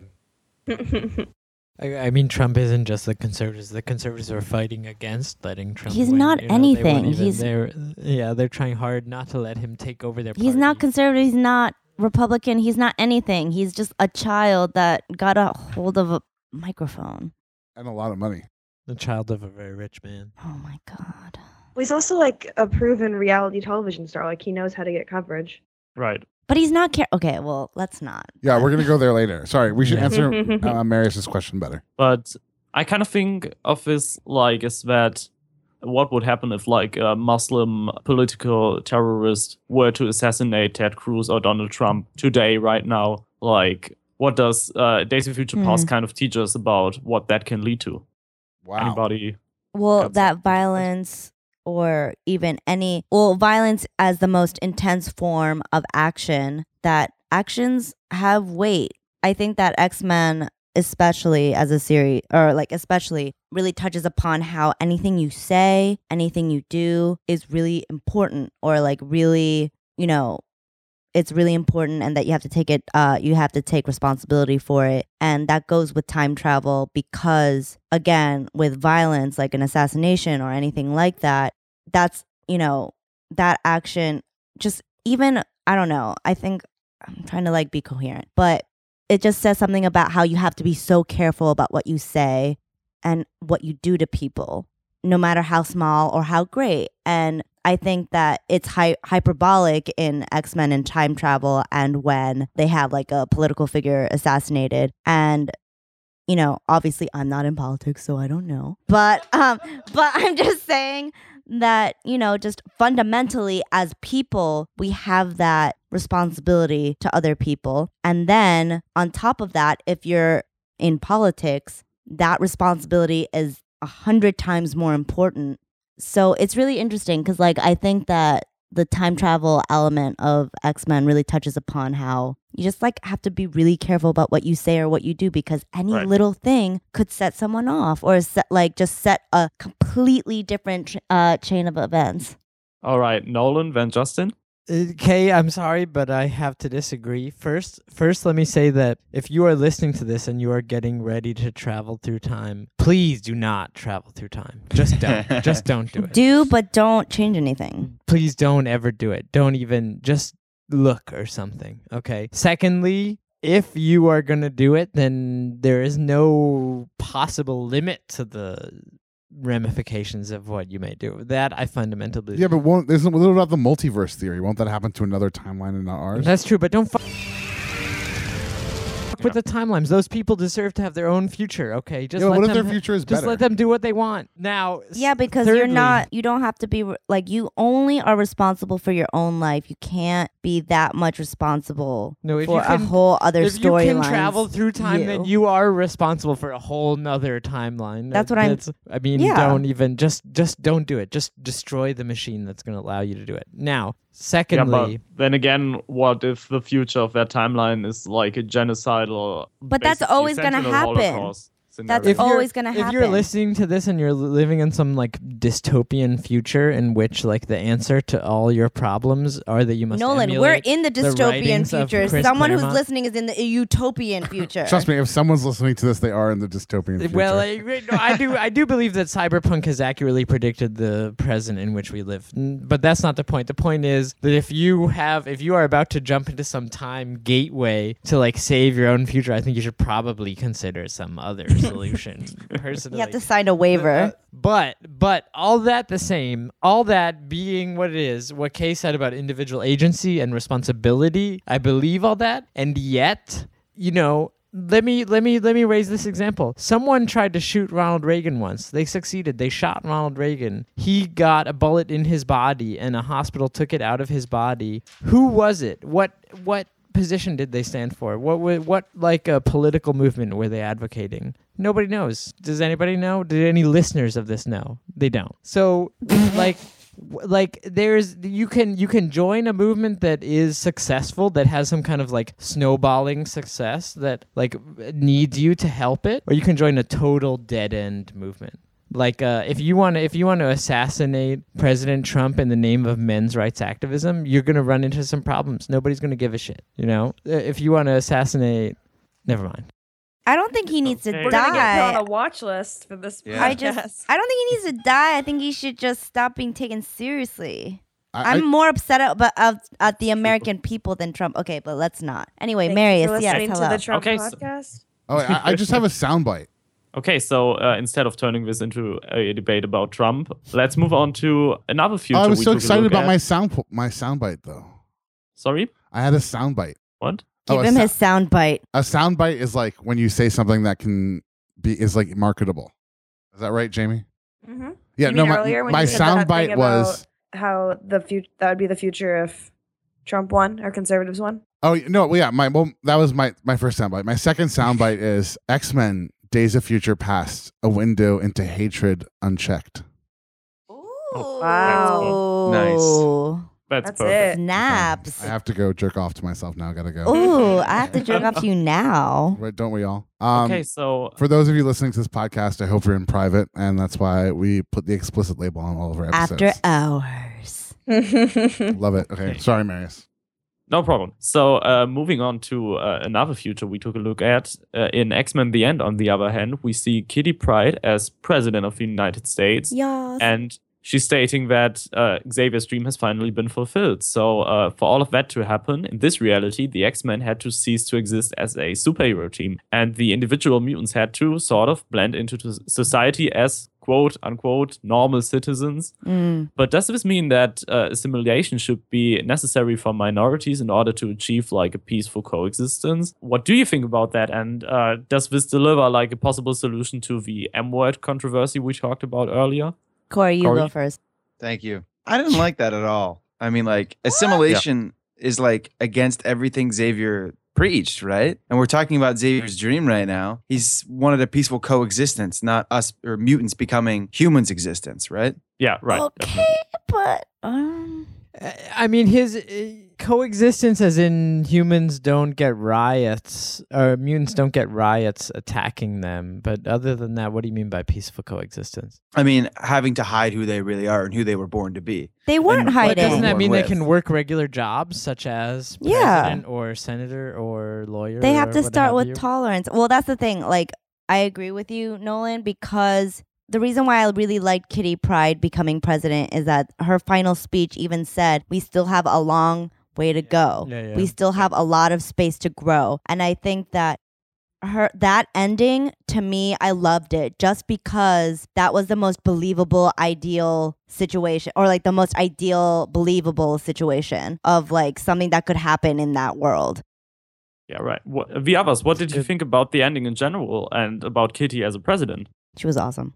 I think she's a good president. I think that it's a kind of a saccharine notion of what will lead to egalitarianism between the races, if that's what mutants are meant to represent, is formerly colonized races. You know, just because Obama, a man with an explicitly African name, has become president does not mean that African Americans are treated well in this country, which we all know. Yep. I don't mean to preach to anybody, but this issue was written when exactly? I think it's 2005, something like that. Oh, Yeah, wow. so it's a very 2008, like It's pretty something. progressive then. if it's 2008, it's at the birth of the Obama campaign, maybe like early on in it. Yeah. If 2005, then before it. True. Either way, it's a classic example of the sort of overly optimistic notion that lies behind both Xavier's dream and liberalism more generally, compared to the notion that many people living in former colonies have embraced, which is that just playing along isn't going to get them an equal playing field. They must resist violently. That's the only option that they feel that they have. Wait. Okay. Okay. So, that is anybody true. got anything else to add about that? Jamie? Yeah, just going off of that, I was gonna say the one kind of going back to the M-word conversation too, and a bit of what Nolan was saying. I think it's interesting that it makes you kind of think like what's necessary, like how different. It's kind of like weird where it's kind of like you're like they're not necessarily throwing away their difference, but at the same time you're like assimilation is kind of a scary concept. Yeah. Like it's definitely the exact opposite of what Magneto would have wanted, but then there's a certain point where you have to question at what point do you throw out the resistance and you have to just throw yourself into acceptance and tolerance. And so I think it's important, like you guys were saying before about Kitty, noting that there's still a long way to go. Mm-hmm. But I just think that at the same time, what I was going to say about the M-word conversation is that the M-word conversation kind of reminded me a little bit. It was kind of like a double metaphor where it was like kind of a metaphor for any word that is used to oppress a group. It also reminded me of the conversation that happens around the word feminist. Yep. Because it seemed like he was just saying, I feel like this word's super unproductive, so we should throw it out. And I see that point, but I think that's a super divisive point, and I think the idea that you should not resist by like embracing that word can also be a very dangerous idea. Yep. Yeah. So I think that the decision to at least have that happen is strong because it makes us question all those things. And I have to say I'm not 100% certain that it's correct, but I do almost always agree with Kitty. So I feel like I'm on her side. You know, it's just so interesting because we actually got a chance to talk about this exact same question with Chris Claremont himself this week, who is writer of both Days of Future Past comic and X-Men The End. And we asked him quite a similar question, and his answer was nothing less than, it was traumatic. And, oh, God. No. I'm so sorry. I'm gonna crush all your dreams. I'm gonna quote him here. My vision of the story arc is a little different in what happens after X-Men The End is Days of Future Past. So there really isn't a happy ending. Kitty is overthrown as president and she's the last president of the United States because the Sentinels take over. But That's wild. he also stated that he likes to think of his characters as individuals rather than as statements of policies. So does his answer cast like a completely different light on the discussion we just had? No, not necessarily. Okay, Nolan? It's all well and good to think that individuals do good jobs or bad jobs of like leading others, but history has a totally different plan for people. Rome existed as an idealistic republic for almost 200 years, and then it was subsumed under the yoke of a monarch who founded an empire that oppressed millions over the course of the next 500 years. And that could easily happen to the United States. Well, yeah, but everything is I temporary. like the way you said that with like your accent. Millions. Yeah. Level it. Repressed million. So you sound like a lizard. I am the lizard. Like the lizard Anunnaki. Millions. the Anunnaki. Yeah. Here, Kay, do you have something to say? Because if you don't, I'm going to No, jump in there. Okay, I was just going to say that I think that perspective that Chris gave makes my concerns valid, is what I would say. Mine too. Yeah, definitely. I think that, like, Chris himself stating that there is not a happy end to this story, and that, well, he also said we kind of have to look at how we get going from, like, the Sentinel future, what happens after that. So do you think that this is casting, like, a really different light on Xavier's dream and whether it's achievable at all? because X-Men The End has always been this, I mean, for me, pretty idealistic ending and pretty, beautiful ending as well. But then again, I mean, it's all going, basically all going to shit again. Well, why does it have to be the end of the story? In what way? Well, I'm just saying that, I mean, I guess this kind of counteracts what I was saying about time travel, but, it doesn't, yes, so like what Chris was saying is valid, of course, in light of, this happy ending, and then it's actually just goes to shit again, but that's everything. Everything goes to shit again, and then it gets better again. People die. The Dark Age. Yeah, we came out of that too. But what I'm saying is that, like, time and life is so cyclical that it's kind of just like, yes, it will probably go to shit again. It's just about when. But at the same time, that doesn't mean that Kitty didn't make strides or that Charles Xavier's dream is invalid. It just means that there will be new people to want that. Like, I don't believe in like an apocalyptic, everyone is just on the same page about, like, nobody can be on the same page about anything. So I refuse to believe that in positive or negative light that anyone can be on board with the same thing. So even with Chris Claremont's information, it doesn't deter me at all, because as long as I live, X-Men will probably be around, or maybe not, who knows, and it's gonna go up and down just like life. And Kitty Pryde is gonna be president, and then she's not gonna be, and then something else is gonna happen, and maybe she will be. I was gonna kind of agree, sorry, just to jump in, with Kay in the sense that I don't think we really have any evidence across human history to say, oh yeah, and then this one event happened and then the struggle was over. So I think that cyclical thing is pretty true. I think it's like a pretty dire example of like the pushback that can happen, but I think it's always like that thing where it's like you take 3 steps forward and then you have to like go 2 steps back. So to me, I think it's actually very realistic. Yep. Okay, so very cyclical kind of take on human history, on human future. Anyone wants to argue against that? No, but I do have to kind of move us to the next segment if that's okay. Yeah, sure. I was just going to say, if nobody has anything to add, sorry. I think we can wrap the segment right here. Yay! Yay. Oh, okay, cool. Let's move on to the next segment. All right, so now we're going to take a minute to talk about Magneto's dream. We had a lot of questions set up, but we're running out of time. We don't want to have another 10-hour podcast, although some people might want another 10-hour podcast. 10 hours. In that case, Corey says no. I agree. And if you want to spend 10 hours with us, you can go to our careers page and join our internship, and you can spend days with us, and we would love that if you're cool. Anyway, okay, cool. What's Magneto's dream? Really simply, Corey, what is it? Mutant over human. Homo superior. Yep. Awesome. Okay. Homo superior. Jamie. I think it's Homo superior, but I think it's that, but more, I'm being really, really verbose. It's more like, it's not just going to happen overnight. You have to fight for it. Mm. A Homo superior revolution. Yes. Ooh, yes, okay. Well said. Marius. I would actually argue against that. As in, I think that there's a really powerful scene in God Loves, in which we kind of get to see like a totally different vision on Magneto's dream.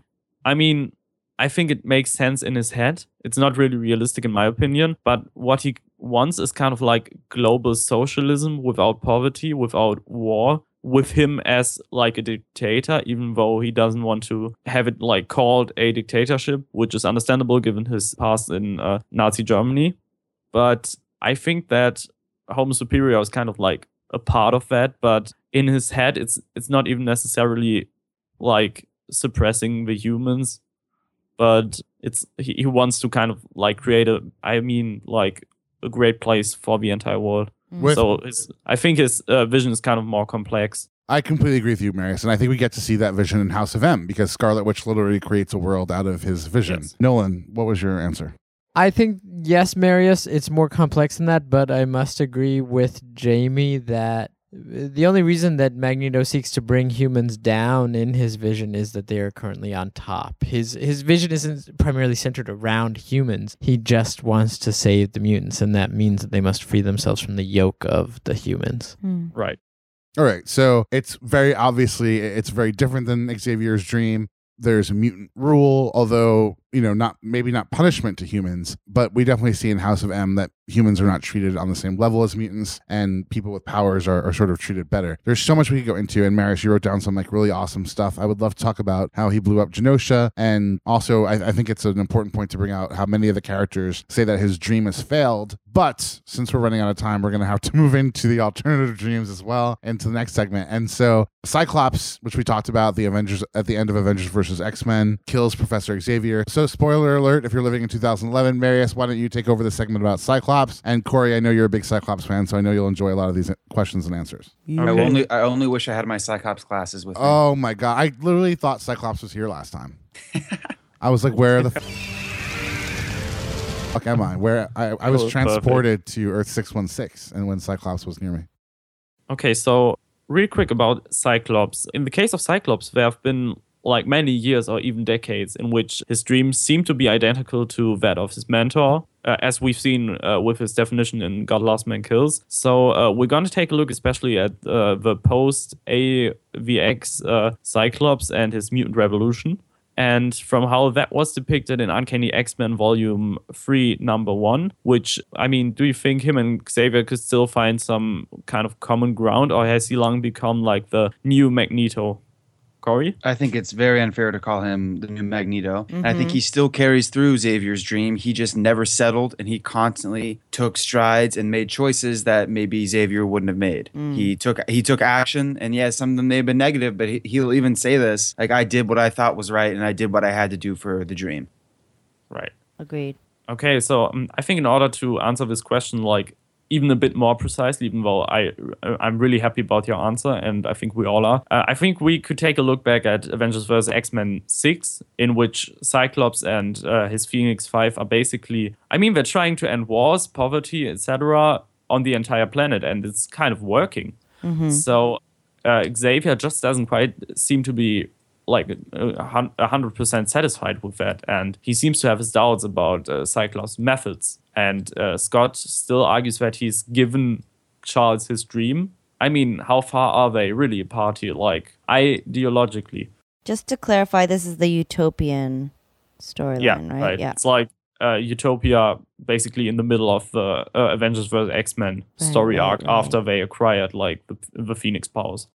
Yeah. Jamie? Yeah, I was going to say, I think that the dissatisfaction comes from, there's a point, I think it's in the God Loves, Man Kills segment, where Magneto's talking about how he's like, you don't really understand my dream. It's really not quite the level you think it is. It's more like we have to take power to like force this to happen. And so I think that Xavier does not believe in that at all. So I think that's one of the reasons why the Phoenix Force doesn't, like the idea doesn't work for him, because he wants it to kind of be like a natural understanding of coming to. And I think he feels like it's that Magneto idea of like taking force. Right. And kind of like pushing everyone into a new ideology. And I don't think that he believes that's really an authentic, effective way. Exactly. Right. Justin? I think it is reminiscent to me of the Buffy spinoff Angel in season 4 with Jasmine, because here you have a character who wants to make world peace, but they want to make world peace in their image. And I think when you talk about the Phoenix 5, these are 5 individuals, and power, this kind of power to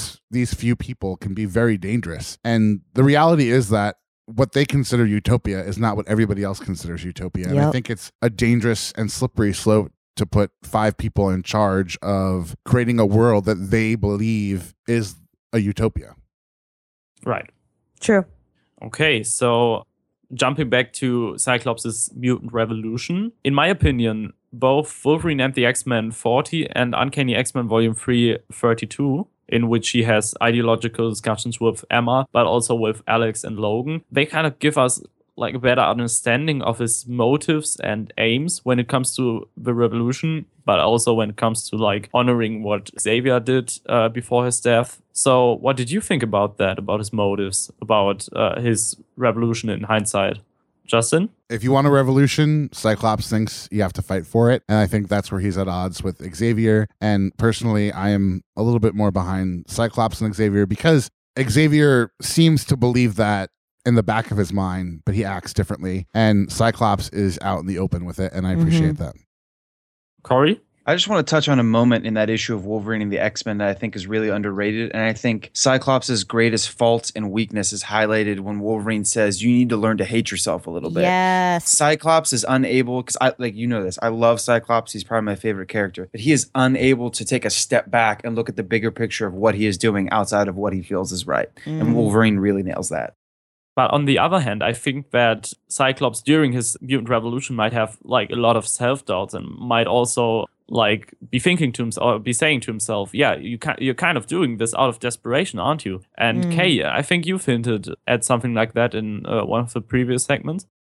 Yeah, well, I think that with Cyclops, it's interesting because he does take a different path than Charles, but at the same time, he falls into the same trap, I guess, of leadership in general, which is like, I have to put a brave face on even though I'm doubtful of all these things that are happening, and like having moments of reflection. Like Cyclops does have moments of being self-aware and having doubts, but he knows that he has to, or like, Charles is one of his greatest influences, so of course he's gonna mirror what he does, and in doing that he kind of hides this doubtful part of himself in creating this revolution. And Wolverine, who is, I don't want to say the polar opposite because he's not really, but Wolverine, who's very, not even dismissive, but kind of just complacent in what he is, or has a lot of convictions about where he's going in life or where he's not going in life, rather. Like, he's just like, my story doesn't have a happy ending. I figured that out a while ago. I've lived for much longer than you. I've already figured it out. And like Scott, you just need to learn to hate yourself more. And I don't know where I was going with that. But, okay. But I think it is valid that Scott does have the self-awareness. It's just that sometimes he doesn't allow himself to have it because he's a leader. All right. So really quick answer from each of you. Uncanny X-Men 600. Redemption for Cyclops. Realignment with Xavier's dream. Yes or no? Oh, can I answer? Go. Yeah, sure. I don't think you can ever come back from killing somebody. Yep. But I do think He didn't kill him. the Dark Phoenix Yeah, did. he Is that what you're did. saying? No, Cyclops didn't kill him. He wasn't in his right mind. That's what they all say. Crime of Self-defense. passion and all that shit. Hey, Jean Grey was forgiven. I don't understand why Cyclops. I don't isn't, but forgive that's her. besides the point. I think she's bullshit too. Yeah. Who did she kill? She didn't kill anybody. though. Forgave, like, she killed a whole planet. That wasn't Killed really her, millions though. of people. That was the Phoenix. Oh, what? Listen, the greatest war heroes have killed just as many people as the worst. I don't like, care for serial war killers. heroes It's either. just- Anyway, So you are a pacifist. my soundbite No. for this is can't come back from it, but there is a sense of redemption for me because I don't know. I thought it was a great moment. I never thought that he really needed redemption, but I don't agree with what he does, but let him live. I think he did fuck Cyclops. He only got interesting in this newest shit. Agreed. Agree. Sorry. Out from under the shadow of Xavier. That's where Cyclops gets interesting. All right. Any Cyclops defenders can jump in at any moment. Even though It we was weren't really shitting on him, really. She means Corey. Yeah. Corey and Marius. Yeah, I kind of think that like after everything is done, like especially with his mutant revolution that seemed extremely militant, but also extremely desperate for some people watching, and that made him kind of like the public face of like the evil mutant, the terrorist mutant. After all he's done, I think that this really symbolic act, like of gathering like the entirety of mutant kind in front of like the Lincoln Memorial, just saying, okay, right, here we are. Here's like every mutant in existence. So what? Nothing's happening. It's not like we're trying to like overthrow humankind. But it's he not was like, for a second. basically, Okay. it's not like I'm the new Magneto. And then he attacks the Inhumans. Yeah, that's what And then Magneto comes down. He's like, hey, I feel Yeah, you but- should be a part of this, Magneto. he's just following in Yeah, Charles' footsteps. That's why I don't. But that's kind of why I think that this is kind of like a realignment with Xavier's dream. I mean, right. I I'm think with you, his, Marius. his I'm with you. Yeah. revolution was pretty much in line with Xavier's dream, but like with other methods that are kind of more fitting to like this new age, I guess. Hmm. But Then again, I think that like the symbolic act has something like much more peaceful about it, much more like trying to set an example into the world, and that's kind of what Xavier would have been into. Yeah. So I totally agree with Magneto that he's lost his mind, but Xavier would have loved that. Right. That's, yeah. The words he used, I guess. And then again, of course, he attacks the Inhumans and dies in the Terrigen Mists. But I don't think we should get too much into that because we don't really know what happened. We don't know what happened yet, and Marvel doesn't want us to know what happened. Well, yeah. All right, so we could talk about Emma Frost, the Hellfire Club, Yeah. how, they believe in mutant rule through conspiracy, behind the scenes maneuvering, blah, blah, blah, business, all this other stuff, really interesting, but we don't have time. We'll let you think about that for yourselves, audience, which is why someone gave you a brain, biology, Darwin. Speaking of Darwin, we're going to talk about Apocalypse. Nice. Apocalypse is a Darwinist who believes in survival of the fittest. So why do we as a society consider this wrong? Can someone tell me why is Apocalypse wrong if the universe has dictated that this is the way, that these are the universe's laws? The Corey universe and didn't Marius. dictate that. Oh, and Darwin Jamie, dictated who that. after. Oh, just kidding. Jamie first. Sorry, That's there's a done. lag. Oh, does Corey agree with me? He pointed at me like he was agreeing with Yeah, me. you have a good point. I wasn't going to say that, but you have a good point. That's okay. They probably couldn't hear you. Jamie, go. I just said that the universe didn't dictate that. Darwin dictated that. Yup. Not even Darwin. It was his interpreters. Okay, well, yeah, that same. Okay. Who was it? Corey Marius? Sure. Yeah, Corey. I just wanted to say that it's kind of bullshit because everybody's dealt a different hand. I mean, that's as simple as it True. is. Right. Yeah. We could have been born beavers. Oh, could be That's beautiful. Biebering up in We could have been bouncing our believers. Biebers. I would have preferred it. All right, so here's my favorite segment, but I'm going to cut a lot of this. Let's just go really quick. Who are we? Oh, Marius, you had something to add it. Yeah, I wanted to add that I think it's I'm not sure if I know the correct like English philosophy term, but I think it's called the naturalistic fallacy, like saying that something is necessarily like morally true or morally like important just because it takes place in nature. And I think it's really dangerous to go on that road because, well, basically you can justify whatever you want. You can justify gang rape, basically. And I think we all agree that gang rape is definitely something morally questionable. And so I think that the main reason why not Darwin himself, but social Darwinists are wrong is that, well, compassion and like looking out for reducing the suffering of sentient beings and trying to attain the most good in the world as possible. And social Darwinism is pretty much like the opposite of that. Yep. So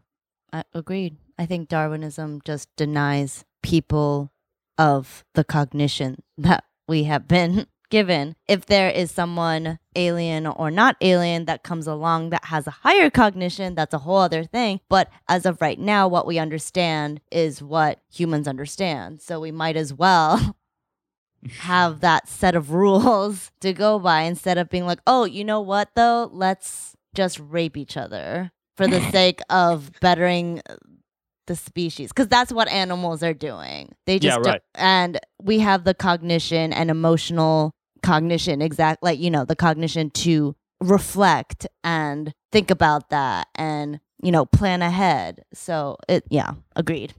Cool. All right, let's get to this exciting real world applications type thing. Who are real life purifiers? Marius. I'm sorry. I was gonna say who's like a real life Darwinist. I'm sorry. Oh, I would say who is a real life Darwinist? Hitler. Oh, okay, good. Also, probably Nietzsche, even though it's kind of controversial. Interesting. So I guess. Well, okay, That sounds whatever. intellectual. That's Too much for interesting. me. Yeah. I don't know if I agree with that, but let's not. Me neither. okay. All right, cool. Who are real life purifiers? Kim Jong-un, or maybe Kim Jong-il more so than his son, but he's gone now, so it kind of doesn't matter. Marius. I feel like real life purifiers are the people that hold up signs that say God hates facts. That's kind of like the real life Southborough analogy for me. Baptist Church, right? Yep. Nolan. That guy who shot a bunch of bullets out his window at a mosque recently is a real life purifier, and all that happened as a result of it was that the mosque embraced him and invited him to join their congregation, and he did, and he had a tearful TV interview about it. Oh my God. So that's real life purification. Jesus. I would say anybody who uses Christianity as a justification to oppress. Yep. And I would say, or any religion. And I would say, probably Donald Trump if he had actual power. Yep. And then I don't know if you guys remember this, but you remember that guy who he lived in California and he posted a video on the internet about how like women were the problem and he hated them and they never gave him what he wants and they I never do go on dates remember with that. him and then he went around on a gun rampage. Wow. Yeah, he was trying to purify. Oh, the guy who like killed a bunch of women at an exercise facility in Pennsylvania. I mean, thank goodness he It was did in it. California. Oh yeah, about 10 Oh, years but ago, which man are somebody we did talking that. about? Because Yeah. there's so many There men could who be a lot. can't Which handle man being took to rejected. the So guns let's of the just women? shoot Which up everything. So true. They'll purify the human race by making all. Assholes. Are we the Only men. purifiers to those people? No. No. I don't think so either. So this could be a podcast in itself, but I just want to go around to each person. What role do you think religion plays, if any, in the pursuit of otherization? What is other? Oh, like othering another. Okay. Yes. Gotcha. Marius. Well, I kind of think like we've touched upon this already in the podcast. Like if there was no religion, it's not like that would solve these kind of problems. But then again, I think religion makes it kind of easy to like point a finger on something that's, quote unquote, like what God wants or what God hates. Like you got these two characters of absolute good and absolute evil, and it's just so easy to align like a group to one of them and Yep. say, yeah, this is good, this is evil. You have to hate this group of people. I agree. I think that people, just human beings in general, are like a flawed, necessarily flawed species, and it's one of those things where religion itself isn't bad conceptually at all. Conceptually, it's amazing, but Agreed. the fact is, you see it in children, like early as children, where they other people because it gives them strength, and they'll just say like, oh, well, I did my homework, but Charlie didn't. And it's like, who the fuck gives a shit? But like at the same time, like, but at the same Kay time, is a like, mother. but at the same time, like that is a real thing. Like that's how you define yourself. Like that's how you learn. And it's interesting because that stuff continues to be an issue, and then religion gives probably too much leeway for people like that to be like, oh, well, I did this to grant my way into heaven, but you fucked up when you did this. Charlie bit me. Jamie? Thank you for that, Nolan. I was going to say that I think kind of going along with what Kay was saying, religion kind of gives you an excuse sometimes to be more superior than other people. And I think it's like kind of like religion is very contradictory in the sense that the first half of it is like, you need to be a good person that's accepting of all. And then the second half of it says, but also know that these people are good and you want to be like the good people and you don't want to be like a bad person. Mm-hmm. So while it's trying to tell you to love and support everyone, at the same time, the system is built in a way that implies some people are better than other people based on what they do or maybe things that they can't control. So I think like Kay's saying, like we all have these problems, but religion definitely gives a really good excuse to other or judge someone else. Corey. I just wanted to say that I think, in my opinion, I think it's interesting that religion played more of a part in otherization in the past. And today, not that otherization has gotten better, but as our culture strays away from religion, there are other things that contribute to that. Religion is still there, but I think religion is more of the root of the problem. Mm-hmm. Mm. And I just want to point out that it's interesting that this graphic novel is called X-Men God Loves, Man Kills. Mm-hmm. And I think that goes very well with what we're all saying. Really quick, I know this is kind of off topic. We're probably the only people who are ever going to discuss X-Men She Lies with Angels and the Chuck Austin run on the podcast from now forever. In one word or two words, can we just like say what we thought? Cheesy. Cheesy. Yeah, Jamie? I was just gonna say that. I was going to say, my only love for my only hate. That was not an original line. Corey? I was going to say hammy, like an 80s movie. Yeah. Yes. Marius, what about you? Yes. Cheesy? Cheesy. I actually want to like just quote something from the comic book. Let me just. How can I go this way when my heart has gone back that way? It's just so poetic. It's beyond poetic. No, that's true. Beautiful. Yeah. I mean, You delivered it beautifully. and it's also like literally, how can you? Because you'd be dead. You can't. They're Yeah. related to- Like, you can't. Just pointing that out there. That Nolan, is what a did you think? concern. That was shit. You thought it was shit? Oh damn, I that's think- aggressive. It's just having like so many Romeo and Juliet kind of analogies in it. It's just too obvious.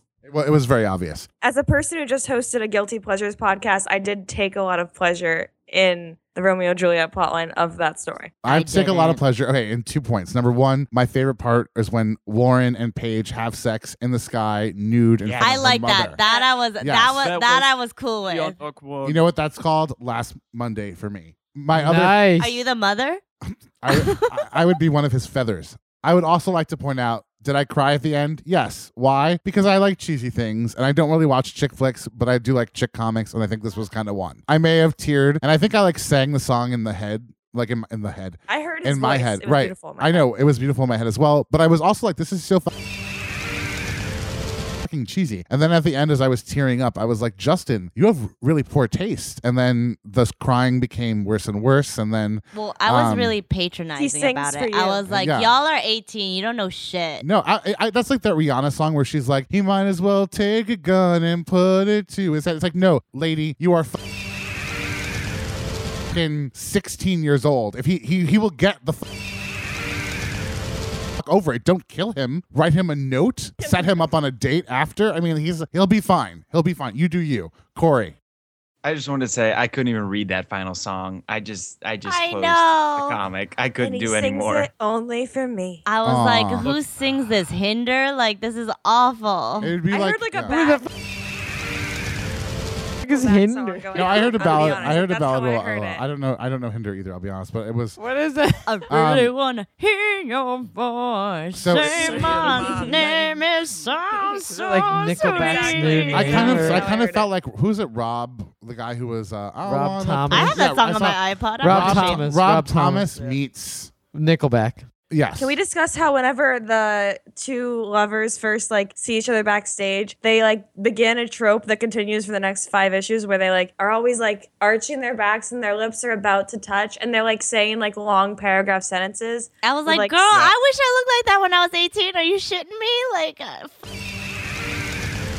fuck They're like you. always they're always like a few centimeters away from kissing at all times. Like that's how much love they feel. The best was the Emma- grandma. Oh, well, she's like, Yeah. "You Tried to don't wake up. marry That was the him. most I beautiful thing I've will." ever heard. No, I know. They were ignoring you for a good like 20 minutes. It was you a very bitch. sexual, intimate convo too. It was It like was, I would yeah. die No. for you, and then Grandma's like, "Sign me up." I know. She was so into it. She would have left like instead. In an alternate timeline, she did. So Exactly. in She Lies with Angels, I think Julia Cabot is the daughter. She has a great monologue where she says that hating mutants is an excuse to turn inner Yep. pain into anger and focus it on someone other than yourself. An excuse for those whose own inadequacies are so immense that they can only feel less deficient by dominating others who must be categorized as beneath them. Yep. Naturally, I thought about the way Muslims are thought of in the United States and much of the Western world. I mean, there's a lot of Islamophobia in Europe, with all due respect to my fellow Europeans, and I'm sure Marius would agree with that. Donald Trump supporters, and I'm just repeating what they said. Although I'm very against them, I'm just saying what he said and what his supporters seem to think. Is that they want Muslims banned from coming to the United States completely. Ted Cruz has called for them being their neighborhoods in the United States, Americans being patrolled by the police. And Trump has also said that we should have a database of all Muslim people in America. In this real world example, does everyone who wants that fall into what Julia Cabot is discussing in the quote I referenced? Corey. I just want to say, yes, I am from a very rural part of a Midwestern society, and there is that way of thinking everywhere, and that is exactly what it is. And I'd say, as someone who's like a lifelong East Coaster and New Yorker, we're kind of like, you guys are be okay. Like, no one's going to go after Akron. No one's going to blow up Akron. Like, they're going to blow up New York. And we kind of don't want these wars and all this shit. You know what I'm saying? That's kind of like our East Coast elitist mentality. But I do get that people are scared. And there is a sense of patriotism that comes when, you are attacked. Jamie. Yeah, I'm gonna say as a person also I'm from Oklahoma, so I think that yes, there is that ideology rampant, and I think. But at the same time, just going off what you were saying about the East Coast and the New York centrists, like there was a bombing of Oklahoma City. Like it's like There was. you never know when people are just gonna go off the rails. And I think especially like with Oklahoma, that's one of the things people always cite for like why they're scared. But I think it's like just that thing where when people are scared, they do things that you don't expect. Like you never know what people are Right. gonna do until you corner them and you Yep. just terrify them. And most people, I think, just feel safer knowing that they have force or power on their side. Totally. Although I will argue that in Timothy McVeigh's case, our rights and private liberties were not being taken away from us, that people understood it was a lone wolf, and we didn't attack a group of people after that, and we didn't even have a mental health issue. We were just kind of like, wow, what a tragedy. And it's a shame we don't look at other things more open-mindedly. Does anyone else have anything to add about this? Nope. Okay, cool. Moving on. Is Julia Cabot's father in She Lies with Angels a satirical villain, or is there a realist element to him? Or is he merely Totally an exaggeration? Totally real? Totally real. So there are real life. I would feel like he was more real than what Charles Xavier's character was representing. Like, so much more real. Amen. Anybody else? I do think that, like, where he's coming from, like, his rage is pretty real. But then again, I don't think, like, in a real life scenario that he would, like, slap his daughter with his gigantic Iron Man suit. I just don't see that happening. But apart from that, I don't know. Interesting thoughts, though. Yeah. So I gave the Hellfire Club some lip service earlier, talking about how they're kind of maneuvering things behind the scenes. I thought of the Koch brothers. I thought of the banking system. I thought of Wall Street. Does anyone else have any real life parallels for the Hellfire Club and the kind of world domination that they want to get behind the scenes? Corey. I just recently read this book. I have it right here. It's called Them, Adventures with Extremists. It's about this journalist that follows this conspiracy theory all the way around the world that says that there's an elitist group of people that run the world behind the scenes. And I thought of the Hellfire Club when I was reading that. I thought it was really interesting. You should check out The Biggest Secret by David Icke. I'm not condoning it. I thought it was an interesting read in my early 20s. He's a character in this book. Oh, perfect. Yeah. Yeah, awesome. Anybody else? Nolan. I think there's no such thing as lizard people, but yes. I'm with you. There is such a thing as the 1%. There are people who look like lizard people, though, but they're not actually. Yes, I agree with that. The people who own the most property tend to be kind of old and maybe have like sort of like pointy noses. And like they have like flaky skin because they don't moisturize as much. Maybe that too. They're just old. I think that's all. I think that they're like rolling around in their money, and it makes their skin dry. They're swimming through it like Scrooge iguanodons or right? something, yeah. Okay, so I thought that was interesting. What about real life cyclopses? What about real life apocalypses? Marius, you brought up one earlier. Yeah, again, I think that Hitler is like as close as it gets to a real life apocalypse. I can't think of any cyclopses. That's what I'm having a hard time thinking of too. A real life cyclops. I mean, I don't know if I agree with him. And Fireman. I look at his tactics. Fireman. I think you can look at some of the American Revolutionaries. Was Samuel Adams a real life cyclops? A cyclops would be able to talk to the younger demographic without seeming. I was going to say Obama. But I was thinking that. I wanted to say that too, but I wasn't sure. Cyclops wishes he was Obama. Yeah, I can. Yeah. Obama maybe. Is more like a cleaned up Gambit without a past. No. Okay. Yeah. Okay. Remember my Jamaican Gambit? Yes. I do. It was. I feel like Obama's not conflicted enough to be Cyclops. I don't know. No, I'm kind of. I feel like he's caught between activism and being the man. So you know what? Now that we have 163 people listening to our podcast, can one of you please send us an email or leave us a comment and let us know? We're talking about real life Cyclops or Apocalypse. Yeah, we're talking about some really controversial shit in here. Yeah. Right. We need opinions. All right, so last question, and Marius is going to be a little bit different for you because there is a European dream, there is an Australian dream. I have not read the analogous dreams for Asia, but is either Xavier or Magneto's dream or anyone else's dream that we discussed, Apocalypse, the Hellfire Club, and Frost, are these dreams rooted in the American dream and or European dream? Marius, go. Well, from a European perspective and from someone who's kind of, dealt with the American dream on, I don't know, maybe a too superficial level in school, I don't think so. I wouldn't say so, because I think what the American dream includes, like the pursuit of happiness, but also kind of like a libertarian approach, like wanting to be kind of free of government, kind of self-determined. I think it's just kind of more to that than like just equality and happiness. I think it's more. I think it's more politically, like, what's the word? Charged. I was just going to say that. Charged, precise. Determined. I would say it's like more precise and it goes into kind of a different direction.